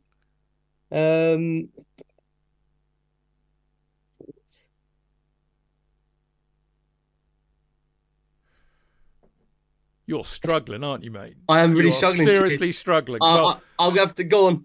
No, I'm sorry, but go on. When we're off WhatsApp, well, when I press stop, I'm going to tell you who they are, and you'll go apoplectic with rage. No, but I can tell you that you're about as good as us lot on this. So okay, that makes me feel better then. No. I mean every week, but I mean it is difficult because you get like out of that 38, as I said, there are probably about 15 who probably played before the war. I've got absolutely no idea who they are, but 60s onwards, I'm not doing too bad. But anyway, enough of that.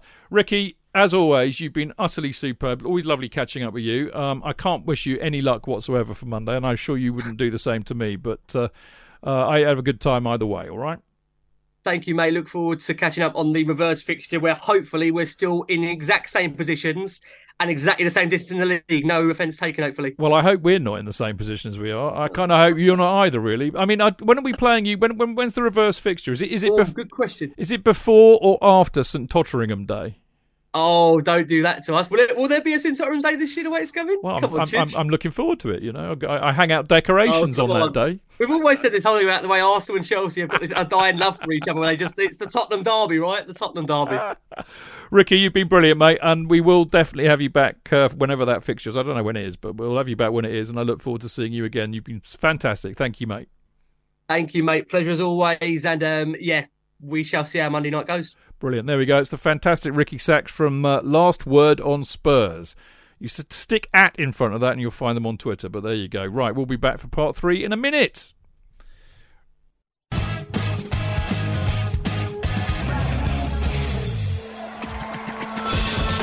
Real fans, real opinions.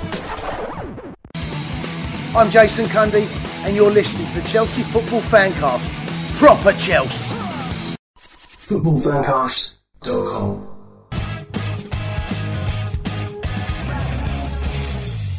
Welcome back to the Chelsea Fancast, the Friday night preview show. It's part 3.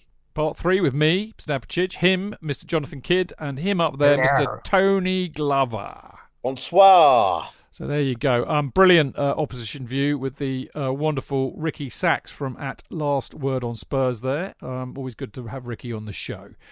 Now it's our turn to preview Monday night's humdinging match. I mean, this is a match that is arguably this and the home match as well are the two that we tend to look out for first in any season. It means a lot still. I think it will mean even more. We'll talk about this in a minute, but I think it'll mean even more for various reasons. But here is my team, JK. Ooh, ooh, ooh, ooh, ooh. He's excited. I knew he would be. Right. So, we have Sanchez in goal.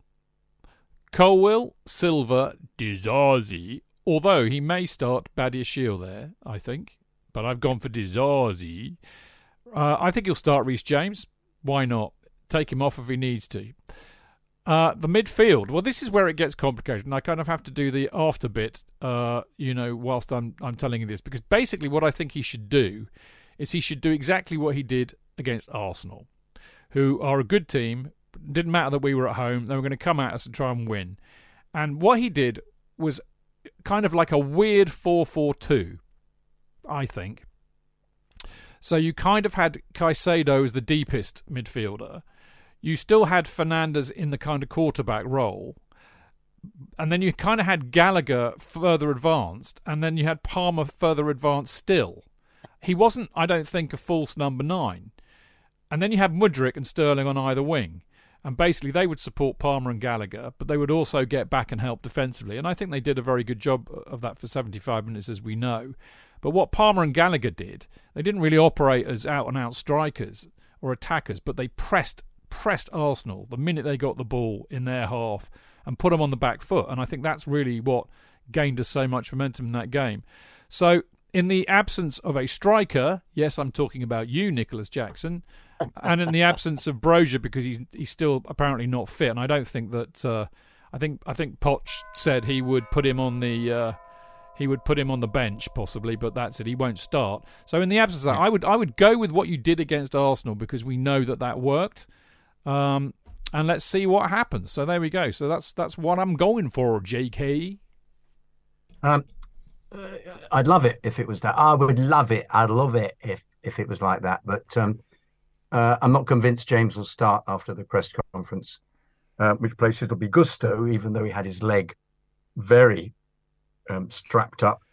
Or we could play Cucurella there, of course. Indeed, Cucurella might play there. In fact, I think that's a more likely alternative if he plays right back. You mean? Yeah. If he plays Colwell, I think that's more likely.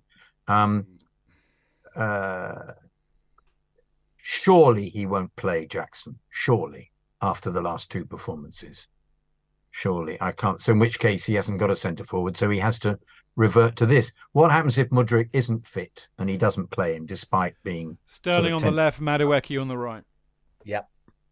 And Madueke, I'm afraid, came on and he was piss poor against Blackburn. I'm sorry, he ran off very early at the end of the game down the tunnel, because he's not liking only coming on for dribs and drabs. But when you come on, mate, as a sub, you've got to get your finger out. You can't play badly. It's that's one of the reasons you're on as a sub. You've got to make more of an effort. You've got to get involved, and you've got to impress the manager, because the manager will then pick you. It's really not, difficult to get your head around what you've got to do. He's not taking players on in the same way that he did last season. He's not looking anything like the player he looked last season. I thought he would have kicked on, but it's obviously not happening in training for him, and he's disgruntled by the fact that he got off the pitch as soon as he could when everybody else was wandering about. They have this. The policy now is to go walk round via the West Stand and then come back via the. You mean in front of the real fans?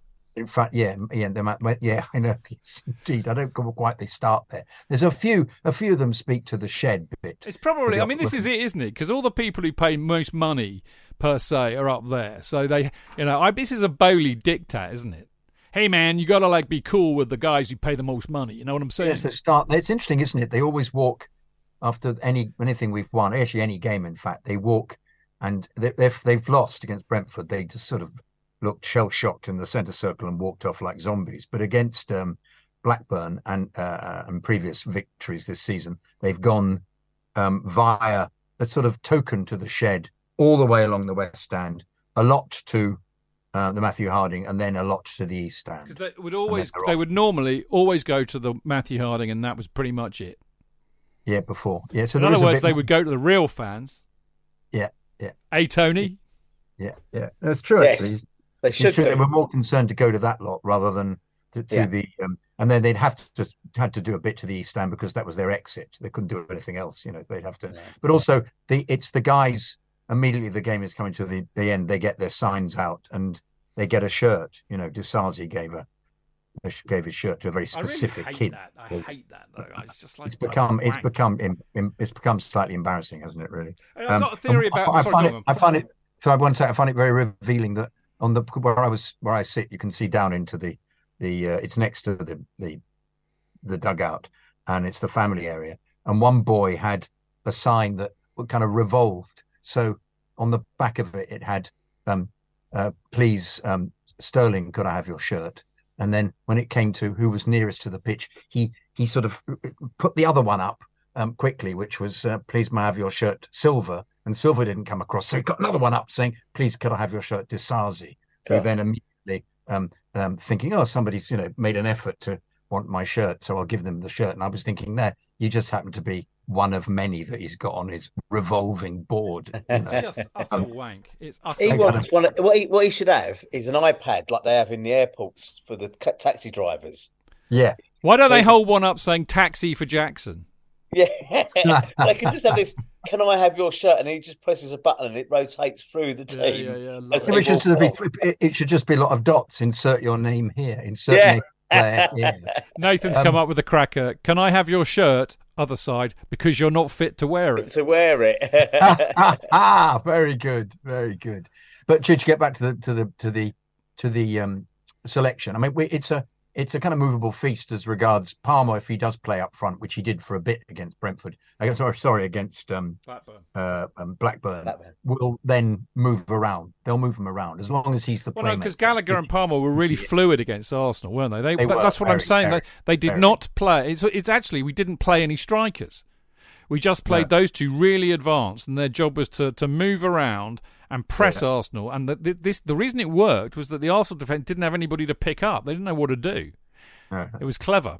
Listen, Madueke. It's like Wolves in the 50s. We're playing against Honved. All right, now listen. There's a theory. He played back. Hidaguti. There's a theory about Madueke, isn't there? Because apparently Poch let him go from Spurs. I don't know where I got this from, but anyway, apparently Poch let him go from Spurs when he was about 17 in the youth team or something. So so maybe they don't like each other much. Maybe he doesn't rate. Apparently, Poch, when he was the Spurs manager, apparently Madueke was in the academy, and he let him go. So maybe there's no love lost there, or he doesn't really rate him. So who knows? Well, he was a bit of a naughty boy, wasn't he? In one of the international breaks as well, got hacked at a party where there were loads of semi-clad women and the like. And they were saying, well, just because you're slightly injured, perhaps you should not be allowed. You shouldn't be attending these sort of things. And Pochettino referred to it in one of his pressers. I think he said he's a young lad, and we've had a little chat with him. But watch this space. Mark's come out with an absolute blinder here. I mean, Mark's stories are just legion. He says, years ago, my mate Bob Barrett, well, we know Bob. Hello, Bob, if you're listening, sponsored Frank Leboeuf's shirt and kit and asked him if he could have his training kit. And Frank said, why? Bob said, because I fucking paid for it. Sounds very reasonable to me. Tony, what do you think of my idea here and my selection? I'm almost entirely in 100% agreement with it, but I don't know about James. So I would have thought Gusto, who I really, really like, but who is the oldest looking young player we've had since Arjen Robben. That's a good shout. That's a good right. Or Cucurella. Look, I'm again, the humble pylori used to be a regular visitor here. I was anti Cucurella last season. I thought, who on earth scouted him? He's been absolutely shocking. He has been brilliant this season. And he must have been absolutely fucking gutted against Brentford because he didn't do a thing wrong apart from not score when he had a ball in front of him. But, he's not a striker. And I think he probably did a better job. I mean, he guided it into the keeper's hands than Jackson, who probably wouldn't have hit the ball at all, or wouldn't have been in that place in the first place or whatever in that position. So I would go Cucurella at right back. I think not only is he massively improved in his sort of distribution and his willingness to tackle and everything, he's turned into a chippy little bastard. He's niggly. He's like a little terrier. And he's far closer to the player that I'd been led to believe that we were buying from Brighton than I imagined was absolutely possible. I thought we'd bought a right duffer. And not only am I picking him up from dropping him off at the airport so he could go and fucking play somewhere else, I'm actually driving him back to Stamford Bridge and feeding him champagne and women because I think he's just turned it around for me. And I find myself warming rapidly towards Cucurella, so I'd play him instead of James, I think. And I'm all for the baby steps ethos with James. Bring him back gently bit by give him the odd bits of games here and there. Let's make sure that what we get back is the proper James. I think the failing against Brentford was because Fernandes was missing. I think that midfield, Gallagher, is he? Gallagher, Fernandes, and Casido pick themselves. They have been superb of late. The three of them cover for each other. Casido sits in and does the kind of Makelele dirty work, very unspectacular, but he blocks stuff. He makes good passes. Fernandes can turn on the ball and whip it around a bit, and Gallagher just deal the dog. And if he could take a decent corner, but I didn't think he did that badly against Brentford. But he's a one-man running machine, right? And he's fully deserved, I think, at the moment of his captaincy. I think he's wearing it not only with pride, but with aplomb. Aplomb, I tell you. And Mudryk, Sterling, and Palmer. Look, I hope Mudryk is fit because he was just beginning to click into the groove or whatever. And so I hope he's back because he will cause problems for Spurs in the same way that Son will cause problems for us, right? Sterling, well, he knows all about Spurs. He's played for, three teams, probably QPR, Liverpool and City against them. And he's enjoying a little bit of a revival. And Palmer, I think, is now one of the first players on the sheet. I love, you said something earlier on about the way he can pick out a pass. Yeah, he can, whatever. And all we need now to do is to get some of our players to recognise where that pass is going to go and be there for it. But I just, how old did you say it was? 19, didn't you? 21. I think 21. 21, is he? At 21, I wouldn't have trusted myself to run a fucking bath, let alone go out there and do what he's doing. So I think you're bang on. I'm just going to replace James with Cucurella. Okay, good stuff. What do you think, JK, about my theory that we do better against the better teams? We should do better against the better teams, and the reason for that is that they don't park the bus, which have had. I mean, without repeating Monday's show, we've had trouble doing that since 2019 at least. So we'll get more space and we can catch them on the break, and actually we might be quite a good counter-attacking side given we've got pace. I'm an exponent of your theory. Okay, I like that. That sounded very sexy. Thank you very much indeed. How about proponent? Not as sexy. No, it isn't. Funnily enough, the X. I don't know why. It's the X, isn't it? It's the X factor, JK. Exactly. It is, yeah. Yeah, but that's been the case, isn't it? West Ham was an example. So was the Villa game was an example as well. So was who else have we lost to? Forest. Forest was another example of that. I mean, we cannot deal with we cannot break down defences, but that's because we've established we need a proper person to put the ball in the net. I mean, we just need somebody who's got the nous to have a dip and expertly, rather than these strange attempts to walk the ball into the net, which we've been experiencing. It ties into the point I was making about Jackson not creating chances for himself. Strikers do that. They fight bustle. They do but things. He's not a striker.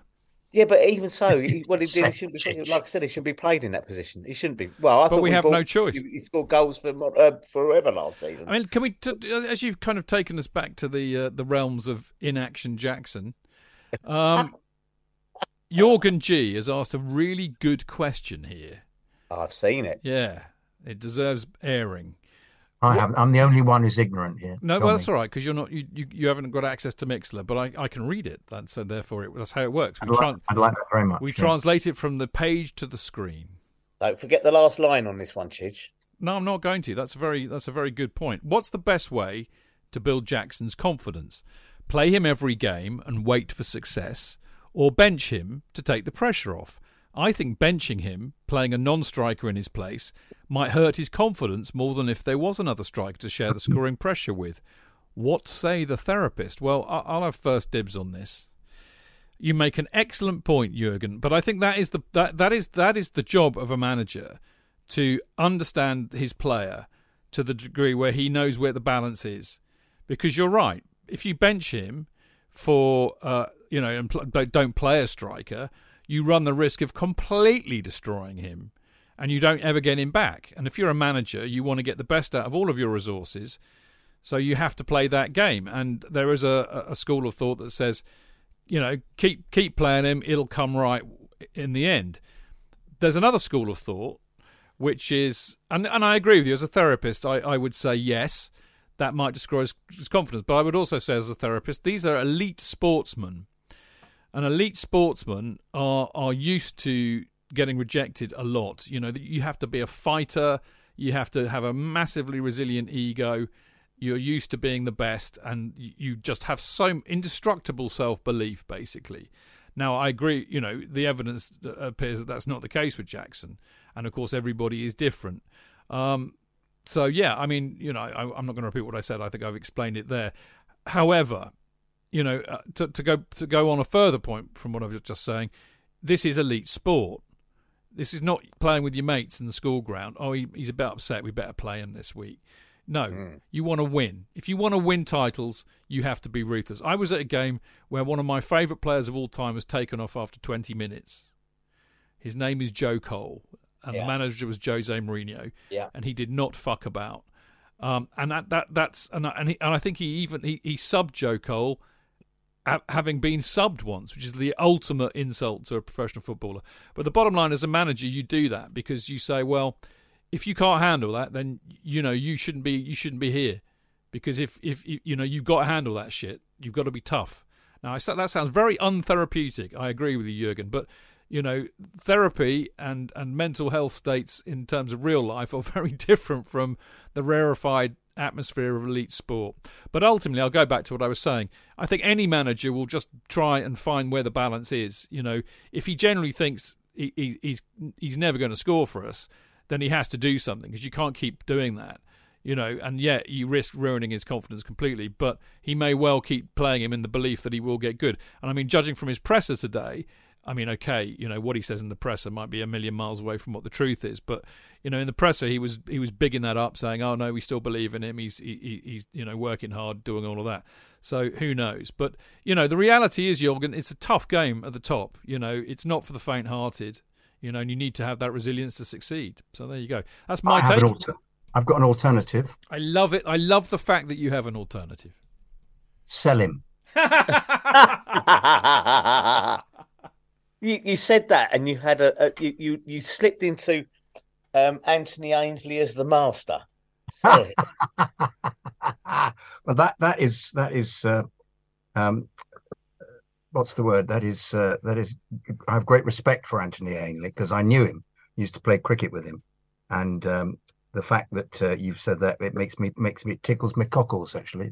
Thank you very much. Yeah, he was a very good actor and completely barking mad. So aren't most actors? No, but this was a madness that was just without. Tom Baker was equally mad. I worked with him quite a lot. So two inhabitants of Doctor Who were decidedly loopy. Yeah, he wore a wig all the time, and he refused to change with us because he didn't want to reveal that he wore a wig, even though it was completely fucking obvious he was wearing a wig. But he didn't want to do this. He brought his own tea and always sat already changed in his vehicule.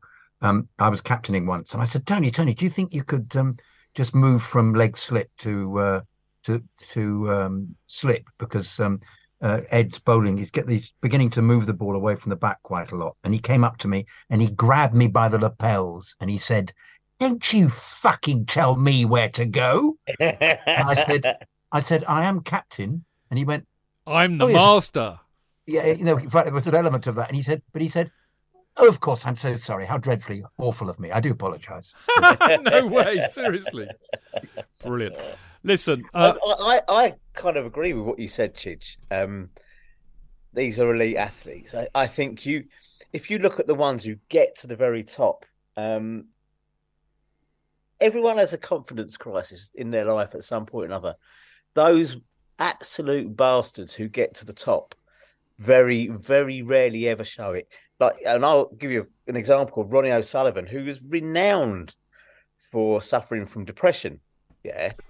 but it rarely ever shows on the table because when he's there, he switches into that what they used to call it. You're in the zone, yeah.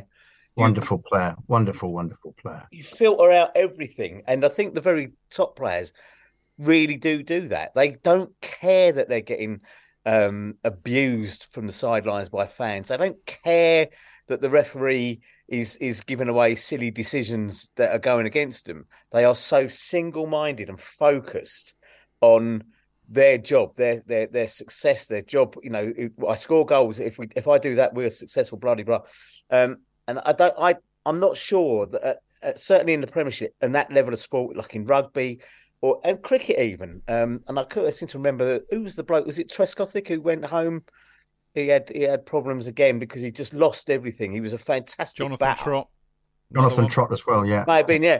And I just think that, you know, they're always going to get a few of them like that. But the very, very top ones, you know, the kind of Shane Warne types or whatever, don't give a fuck, and they just crack on with it. And I think blooding somebody, if you're a coach, you would know, you would kind of, it's something as a therapist you've probably come across as well, Chidge. You can instinctively pick out those who will relish pressure, challenge, and that kind of thing in order to drive themselves on, and you'll also recognise the ones who will melt, who if they won't swim, they will sink, and maybe need more gentle control. I always thought that was one of Jose's real skills, was that ability to. Well, I think in old money, Tony, what we're talking about here is, and this is the art of management, knowing who you have to challenge and push all the time and kick, and knowing who you have to put an arm round and encourage and cajole. Yeah, precisely. Wasn't that a Tuffy thing as well? You know that. Sorry, do you mind if I just quote what he said again at the press conference? He said, "The demands of the competition don't wait for you." Wow. No. Yeah, that's quite. So, you know, he could Can you be do saying, that? Can you do that in the voice of the master? "The demands of the competition don't wait for you." Because it sounds like it could have been the master saying. It was a bit sinister, wasn't it? Yeah, it was very sinister. Yeah. Listen, I'm going to give you some stats before we kind of really have nail our colours to the mast. This is unheralded in certainly recent experience, but actually a lot longer than that. We are going to White Hart Lane with Tottenham on top of the fucking table. They've got 26 points after 10 games. They've won 8, drawn 2. And it's just horrendous. It's filling me with utter gloom and horribleness. But he said they're a contender, as Poch. He said they're. Well, that's what upset everybody, wasn't it? But the thing is, though, how about this? You know, Spurs have beaten Chelsea just once in their last 9, and I reminded Ricky of this, as you know. I said, mate, even when we've been absolutely all over the shit, we've still beaten you up there, so shut up. Anyway, they've beaten us just once in the Premier League in the last 9 meetings, drawn 2, lost 6. And Spurs have conceded more home Premier League goals against Chelsea, 51, than any other side in the competition's history. This is delightful, isn't it? If we win or even draw on Monday night, we will deny Postecoglou becoming just the 3rd manager in Premier League history to go unbeaten in his first ever 11 games in the league. That would be delightful, wouldn't it? Apparently, the 13 goals we've scored after 10 Premier League games is our lowest tally since 2007-8. So that's interesting, although we did go on to finish second that year. So it's going to be tough. You know, Spurs are clearly a decent side with their tails up. But, you know, it's really interesting. I mean, talking to Ricky in Opposition View, they have a fear of Chelsea even now. We have damaged their, talk about therapists and stuff. We have damaged their psyche collectively. He says this is his most unfavourite game of the season. He hates playing us because the number of times we've fucked them over when they didn't expect it we've damaged them psychologically. So, you know, that. I'm going to say, Chidge, last year, even though we were playing dreadfully, they still expected to lose to us. Yes, exactly. And even when they opened the scoring, they still expected us to yes score against them because they couldn't believe it, because it's not what they're as you say, in their psyche, they are second best to us. Well, to turn that around, there is the Spurs factor. That we have such a brilliant record against them. This is the biggest. It's still the biggest rivalry we have. It's the biggest match of the season in some respects. This is the one that the Spurs, the Chelsea supporters want to win most. I shall never forget being at Bournemouth away a few years back when we were. I think it was in the Mourinho Annus Horribilis, and we beat Bournemouth, and the entire away end chanted for the last 15 minutes of the match, "Beat fucking Tottenham, you better beat fucking Tottenham," and made it with menace, with real menace to the players. They were left in no doubt, what was expected of them. And there's no difference now. I wonder, I worry a bit maybe, that this new bunch, because this is a relatively new Chelsea team, they're all youngsters, I wonder if they will understand and get it, how important, turning up in this match is, Tony. Well, let's look. Palmer, Mudryk, Fernandes, Casido, Colwill, Disasi, and Sanchez will not have faced Spurs at White Hart Lane for us. Agreed? I think Gallagher and Sterling might have done. But there is a worry. Wasn't it that John Terry used to walk into the dressing room and just basically say, "We just don't lose to Spurs"?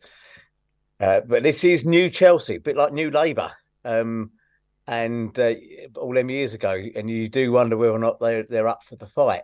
I've got my own theory, which is that we play better away from home than we do at home. The pressure seems to be off the players. We've had that problem for, let's face it, 3-4 seasons now, where we seem to be a bit more released when we're away from home. I sense that the players get that some of the fans are getting on their back as they did on Saturday, and whatever, the frustration starts to show through when you're, basically, panning a team and just not getting anywhere with it. I think we played better against Arsenal than we've played against pretty much anybody this season. It's interesting that we played better against a better team and Liverpool than we've done against some of the allegedly lower teams. I like, and this is going to get me in trouble, but I like Ange Postecoglou's attitude. I think he's a refreshing change from the kind of egos they've had there before of Mourinho and the like, and Conte to a degree, or maybe to a lesser degree than Mourinho. But this guy seems to have an almost typically Australian kind of optimism and confidence about him. And it is like the Australian cricketers. It's sort of like, I don't know what you mean, Blues. What are you talking about, Blue? And I can't help but I've been impressed with him. I thought coming down from Celtic, which was his first real big club, he might be another Avram Grant. At the moment, he's proving to be somewhat different to that. Now, how long that lasts for? I mean, the fact that he's got them playing without Harry Kane, and my window cleaner, Charlie, who comes here, he's an avid Spurs fan, and he says it's the best thing they did was selling Kane. It's made the team completely different, whereas before they were almost like Man United were, playing to Ronaldo's tune when you get that kind of iconic player. So, I think it's going to be very difficult for our lads. I on the one hand, I think because Tottenham are in a rich run of form, probably got some more well-established players. Son certainly seems to be very good at leading their line and whatever at the moment. Maddison. Great player. Always thought he was a great player, Son. Wonderful. Yeah. And Maddison, they bought well with him.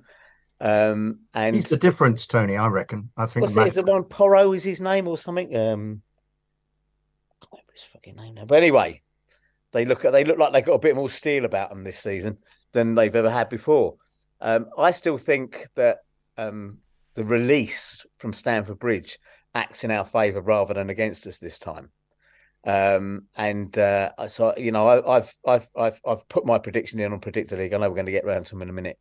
And my prediction here might be different from the Predictor League one. The natural pessimism might kick in, but I don't know. It's a real tough game to call. But but I think the Brentford game will be burning into some of those players. You know, you could argue we didn't deserve to lose. What we did was we just got a shotgun and shot both fucking feet. In a game like Villa, like Forest, where we were looking like we weren't really in any trouble up until that point. So I'm hoping that will be the counterweight to Tottenham's good form. What are you going to go for? Me, on the predictor league, I've gone 2-1 Chelsea. I think in reality, 2-2 or 1-1. And I'll be honest with you, I would take that at the moment. It doesn't suit Spurs particularly much, but it doesn't do them. You know, they wouldn't walk away from that thinking that's, you know, we spurned 3 points there. I think they know how dangerous we are.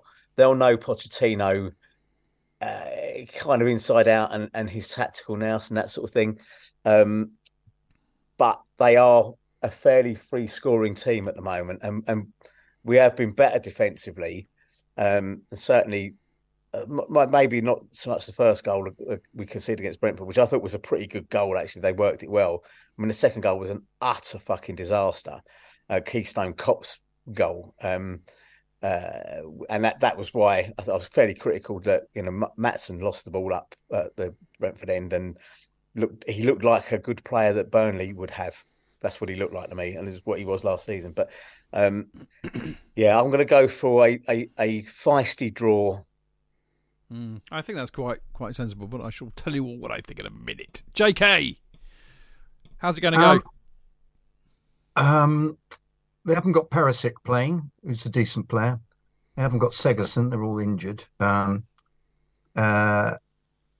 I agree completely that it's a completely different kettle of fish, because Kane was like a millstone round their neck because they were trying to play to his strengths. I mean, he's a great player, Kane, but I think it's unleashed them, allowed Son to have a lease of life he didn't have before, because he was a bit enthralled to playing with his chum, really. But the one big jack in the box, the great signing, has been Maddison, who's been absolutely playing out of his skin with revealing skills that one could only but guess at. He's a real playmaker, and we should have bought him, but unfortunately he's a bit too old for us.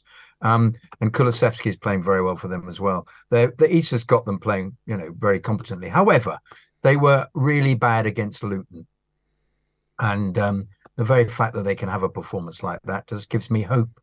And I think it's going to be quite close as a consequence.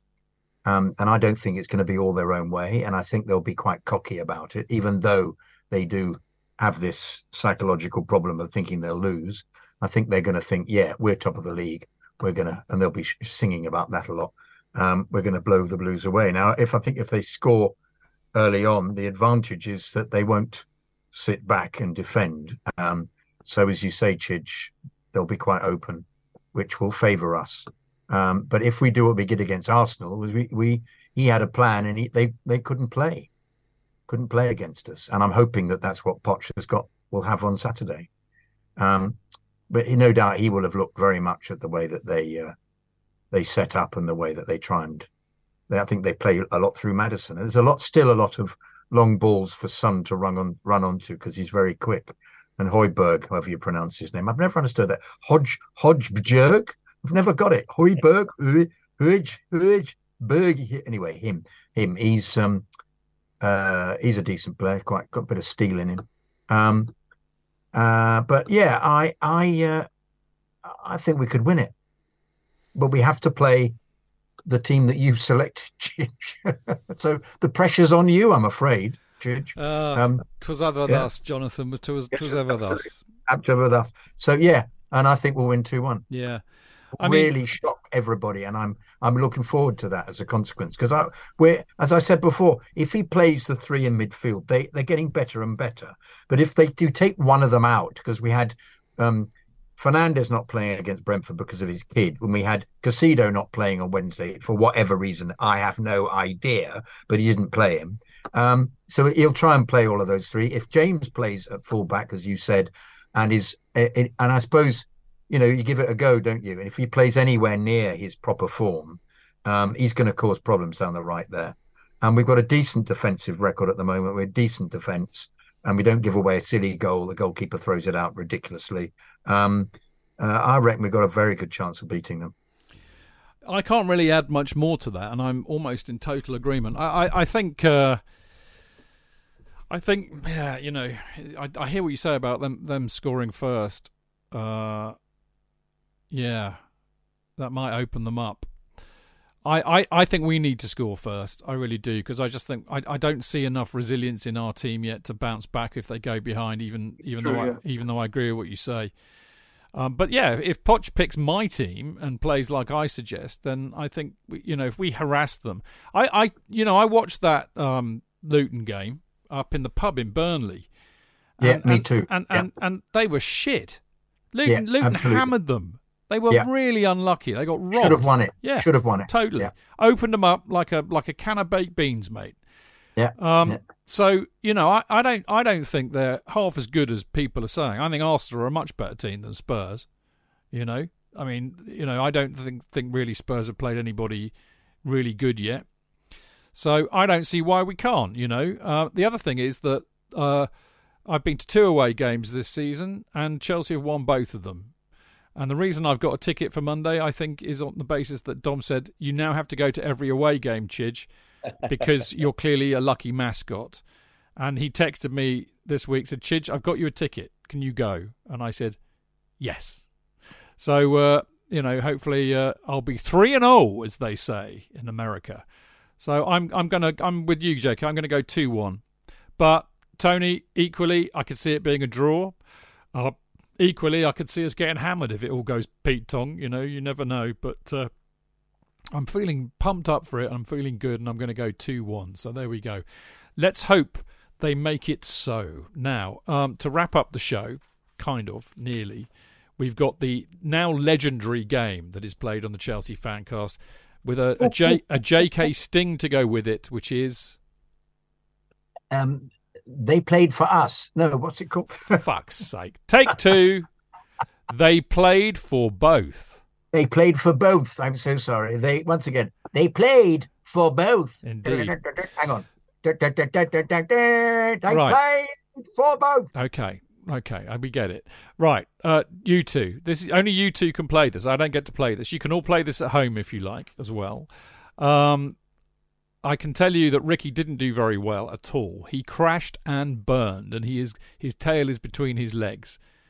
Now, there are 38 players that have represented both Chelsea and Spurs during their careers. Who are they? Jimmy Greaves. Hang on. Yes. Bobby Smith. Yes.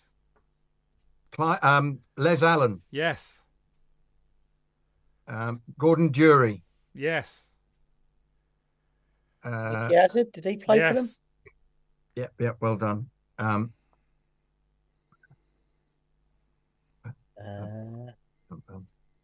And that, ladies and gentlemen, is all they had to say. You out already? No, they were the lot that just came instantly to mind. Because I was always intrigued with the fact that the Spurs double winning side had 3 Chelsea players in it. And you've only named one of them. Didn't Terry? No, I named Les Allen and Bobby Smith. You did. Okay. Well, who was the third? Okay, fair enough. Didn't your mate? Venables is a yes, by the way, obviously. Yeah, Jason and Cundy. Yeah. And Clive Allen. Yeah. Who was the one? Cause my mates had to take Gus Poyet. He had a framed signed shirt, and then Poyet went to Spurs. Taking it down. You got the chicken kisser. Yeah. Blimey. You got 9 so far. Only another. Really? Yeah. Only another 29 to go. All right. And out of that 29, keep thinking, boys. I think you should get 1, 2, 3, 4, 5. Who was the bloke? 6, 7. I'm going to get him mixed up now. 9. Not Graham Stewart. Graham. I think you should get at least another 9 or 10.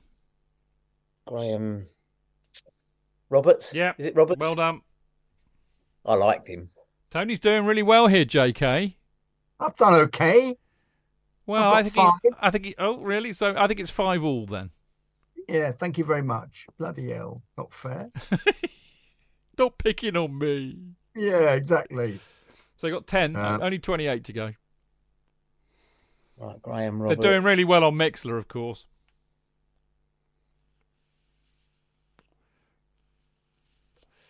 I can think we had. Didn't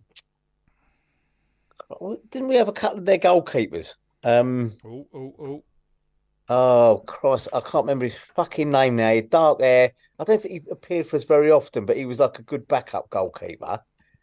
And Green wasn't one of theirs, was he? No. Right. So I hate him. It's honestly, he's Did Caballero play for both? No. I think you are running dry. Neil Sullivan. Well done. You got a reprieve. Well you got a reprieve. Well done. Right, I'm going to give you. Hang on. I'm going to give you 30 seconds. Oh, you bastard. Hoddle. Bloody hell. Well done. Oh, he came in as a fucking player, didn't play a manager. Fucking hell. Did Ida play for them at all, ever? Yep. I told him, imagine him in a white shirt for a second. Who did he else play for? Blackburn. Did he play for Blackburn, Ida? Yeah, Bolton. Oh, I know. I've got one. I've got one. Yep. He's oh, fucking hell. He managed Fulham. Yes. Scott Parker. Yes. Right, that's your lot. That's your lot. Oh, hang on. No, Jack, one more. Oh, yeah, but you're looking at the internet, so you know. Enough. Enough. We'll be here all night. Ready? Right. Is it here? This is Gallas. Yes. That's it. Did no Gallas more. play for him? Yeah. Right. This is it. This is who you didn't get. Okay. You'll kick yourselves on a lot of these because basically the first one I'm going to read out is basically on every week. He's had more clubs than Tiger Woods. Dave Besant. Now I didn't know that. No clue. And then we have Johnny Brooks, who I'm reliably informed. I've got no idea who he is, and even Nathan hasn't told me who he is. So Johnny Brooks, no idea. Played in the 50s, I think. Yeah. Played in the... Bill Cartwright played in 1908. Sid Castle played in 1923. David Copeland played in 1905 to 6. Carlo Cudicini. Oh, God. Kicking yourselves at that one. Mark Falco. Oh, yeah, he played briefly as a sub for us, didn't he? Yeah. Froda Grotus. As a loanee for us. Froda Grotus. Oh. Yeah. Augustus Harding. Me neither. 1907. I wish we had a player called Augustus playing for us now. That's fantastic. I know. Anyway, 1907 to 10. Percy Humphreys. Oh, even better, Percy. They called him the Humph. Did you know that? I didn't know that. No. 1908 to 9. Jack Kerwin, who's he's famous. You know, I've heard of him. He played for us 1905 to 7. Colin Lee, anybody? Disgraceful. Now this is a bit of a new one to me, and not to Nathan though. Of course, Buchanan Sharp. What a name, Buchanan Sharp. Known as Bucky. Bucky, he was known as. 1920 to 23. Bucky Sharp. Sid Tickridge. Great name. Great name. No idea. I don't even think Nathan's got that one up for me. Keith Weller. Oh, my God. The Leicester man. Yeah. Did he play for Spurs first? I don't know. Oh, did he? I don't know. I'm that one I'm confused by. William Witton. He played for us between 23 and 25, 1923 and 25. Yeah. Harry Wilding played for us between 1919 and 1928. He 265 appearances, 26 goals, double military medal winner in World War One. Wow. How about those apples? Clive Wilson. Yes, that's what I was thinking about. I was thinking who was a very good midfielder who played for us and played for them. Yeah. And then went to Queen's Park Rangers as well. He came from City, didn't he? Yeah. Lovely bloke too. Met him at some do, and he's absolutely lovely. Really lovely bloke. Vivian Woodward, 1909 to 1915. 116 appearances, 34 goals. If you don't know who he is, shame on you. Viv. Yeah. Oh, Played for England, of course. England's goalkeeper, wasn't he? Yeah, Woody, they called him. Yeah.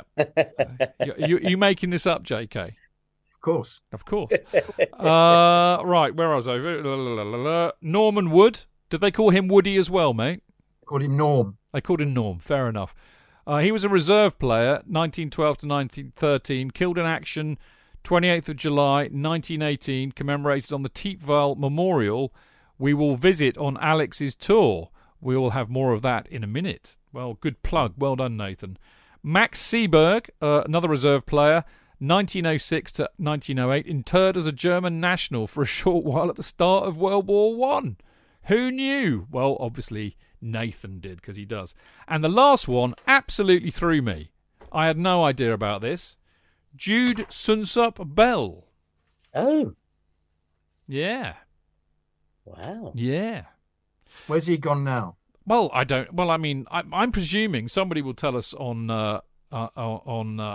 Mixler, but gone there, isn't he? Gone to Spurs. Has he gone there, or did he come from there? I'm presuming he's gone there. Hasn't he gone there? Yeah, I didn't know. Jorgen says that ChatGPT says Grodus did not play for Spurs, but what does it know? Quite right, Jorgen. It's AI. You know, as Cheltel very famously said on this show nearly 15 years ago, it's rubbish because it's not real people with real emotions. Exactly. There we go. The spirit of Cheltel lingers on. Well, boys, you didn't do badly, because I'm having a mind warp here. Ricky got 4. He got 4. You got 1, 2, 3, 4, 5, 6, 7, 8, 9, 10, 11, 12, 13, 14, 15. Not bad. Not bad. So there we go. And breathe. Now, we just talked about this. Nathan mentioned that we would be seeing Harry Wilding in France next year. I do hope we will, because, Tony, we've got another Chelsea Fancast on tour planned where, led by the redoubtable Alex Churchill, Andrew Holmes and Johnny Dyer, the Kaiser, who are all also, as well as being massive Chelsea fans, they're all very, very good military historians. And they put on this tour of the Somme and the Ypres battlefields, the Western Front, as it was called. And they take us around to learn a lot about the First World War, but particularly Chelsea players who were involved in it, like a few of the ones that we just mentioned. And it's brilliant. It's utterly, utterly brilliant. And it's even more brilliant because in the evening we go out to great places and get horribly pissed and have a laugh with like-minded, fellow-spirited people, don't we, Tony? We do. And I've got to say, if we get a repeat of the weather we had last time, then it'll be fantastic, because I will never forget the beautiful, how warm, sunny it was, and especially that last night in the Ariane Hotel when we just sat outside, cigar, cognac, and people just anecdoting and storytelling away, and it was just brilliant. It was and it was a fascinating place to go. And Alex, and I do say it with some bias, but she was absolutely fantastic, and she got me to stand in the exact spot where Adolf Hitler stood in the, I think it was called the Langkamp Cemetery. Langemark? Langemark Cemetery, that was it, yeah. And that knocked me sideways, that did, because she told me to stand there and then showed me the picture of Hitler standing there addressing, I think, what was left of his army, which was basically 16-year-olds, as far as I can remember. Because he visited it in the Second World War, didn't he? He did, yeah. Yes. I think he was trying to make a point about the people sacrifice and all this. And then on the last day when we went round Ypres, she got me to stand where the king himself stood. He went to see his nephew, as I recall, who'd been sadly killed out there. And it was very moving, very interesting. But by no means po-faced. It was a mix of everything. Right. We had a great laugh, didn't we? We had a great laugh. And it was really good. And in the evenings, it was just to see people that you really probably only ever see in the pub, and it's all Chelsea talk, to be talking about just general stuff, and and listening to those, and I've those immortal words. I see your 8% and I shit on it. Chidge. They should use that as the promotional video, really. We should fucking well use it, yes. I will allow them to use my image rights if that's what they want to do. Yeah. Come to the World War I battlefields and shit on Chidge's 8%. Yeah, that's right, yeah. Right. So they're planning this for the 21st to the 24th of June next year, 2024. Prices are around 650 quid, and they include transport to and from France, air-conditioned bus throughout. Hope it's better than the last one. And 4-star accommodation with breakfast and bottled water. But most of all, amazing insight. They'll also, if you've got a relative that fought in the First World War or died over there, they will research it for you and come up with stuff that will blow your mind. So, so do come along. It's go to www.historiatravel.org, ISTORIA travel.org. Or email us, chelseafancast@gmail.com, and I'll forward it on to you. All right. Well, there's a lovely lad who's done this from Australia who's going to be over in England at the time, and he wants to come along. So I'm going to forward, if you're listening to the show tonight, I just haven't got round to it this week, but I will forward it to Alex and she'll get in touch with you and sort it out. So there you go. Righty-ho. We will be back on Tuesday. Tuesday night. Well, there's a reason we're not going to be on Monday. That's right. We're playing Spurs. So we'll be back on Tuesday with me and JK, obviously. And, of course, Dan Silver. The Silves is back. And probably 7:30 unless we stretch it to 8. We'll see. And of course we'll be looking back at the match against Spurs. Quick shout out for Patreon. Well done for all of you who joined up. Love you to pieces for doing that. If you want to support what we do, then you bung us a few quid every month on Patreon. And it is patreon.com/Chelsea Fancast. And if you do, you will get a Kerry Dixon banner if you want one, a mini one. But of course you'll get to join our Discord group, which is basically like Mixler, which is great fun, 24/7. So there you go. We didn't do an in off the post this week. We've now got enough emails to do one. There's some crackers, so we'll try and do one next week if I haven't, died of exhaustion. Actually, it might be tough. I mean, we might do it on Thursday. We'll see. But there you go. There's some really good emails, so we need to read them out. If you want your email or any other message by any other social media thing that we're on read out, chelseafancast@gmail.com is the email address. And you can follow the show on all the social media at Chelsea Fancast. At Stampard Bridge is me, at Jonathan Kidd is him, and at Grocer Jack UK is also him, but a different him, if you see what I mean. Yeah. Right. Tony, lovely to see you, mate, as always. Fantastic, mate, and a lovely way to spend a Friday evening. So, look, it's been great to see you, as always. Have fun at the weekend. And you. Enjoy the game on Monday, obviously.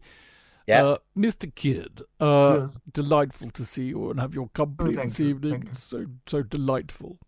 Thank you very much. I look forward to chatting about the game on Tuesday. Well, I might see you on Monday. Oh, that would be lovely. You never know. Randomly, I might finally end up near you at an away ground. It's unlikely. It's never happened yet. Well, that's because you're sitting with all the posh people you go with, you see. I'm not. I swap. I always swap with Tim. Do you? Yeah. Well, this is why you end up sitting with all the reprobates. On the bugle, who nick your program, who sing the Kaloo song really quickly. Yeah, they're going to make a song about you. Yeah, what would that be? We love Johnny Kidd, but he hates the bugle. Something like that. I don't know. I'll work on it. Needs a bit of work. Thank you. That would be lovely. I'll have it ready for you on Monday evening. Thank you very much. I'd be lovely if I ended up sitting near you, because I don't know where I'm sitting. I'm not next to Dom. He's a bit worried now, because having decided I was his lucky mascot, he's realised I won't be sitting next to him, so he's a bit worried. So I might have to manufacture that so I do sit next to him so that we win. Anyway, have a great time. I know you will. I know I will. Whatever happens, it's great fun going up there. So there we go. Right, you like Mixler. As always, you've been Class A fantastic. No doubt about it. Thank you for listening. See you on Tuesday. That's the polite version. Until then, done. I know. I thought about that. Until then, keep it blue, keep it carefree, and keep it Chelsea. Up the Chelsea!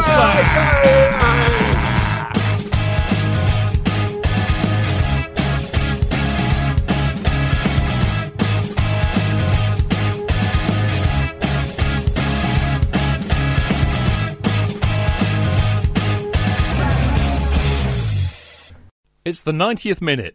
All your mates around. You've got your McNuggets share boxes ready to go. Your mates already got booked for double dipping, and you steal the last nugget, snatching all 3 points. Perfect. Order McDelivery now on the McDonald's app. You in? At participating restaurants, 18 plus, serving times, delivery fee and terms apply. See mcdonalds.com. And there it is, that's as good as it gets on this stage. Nissan Townstar EV strikes again. It's an unstoppable van, unstoppable. Just fantastic. You can actually see the Pro Pilot technology in action. Effortless parallel parking. It moves with all the confidence that comes with a 5-year warranty. And with a bench full of all-star van experts, there's real strength in depth here. That's all-star quality. Search Nissan Townstar EV and visit your local all-star van centre to see for yourself. Terms and conditions apply. 5 years or 100,000 miles, whichever comes first. Pro Pilot is an advanced driver assist technology. Driver's responsibility to stay alert, drive safely and control vehicle at all times.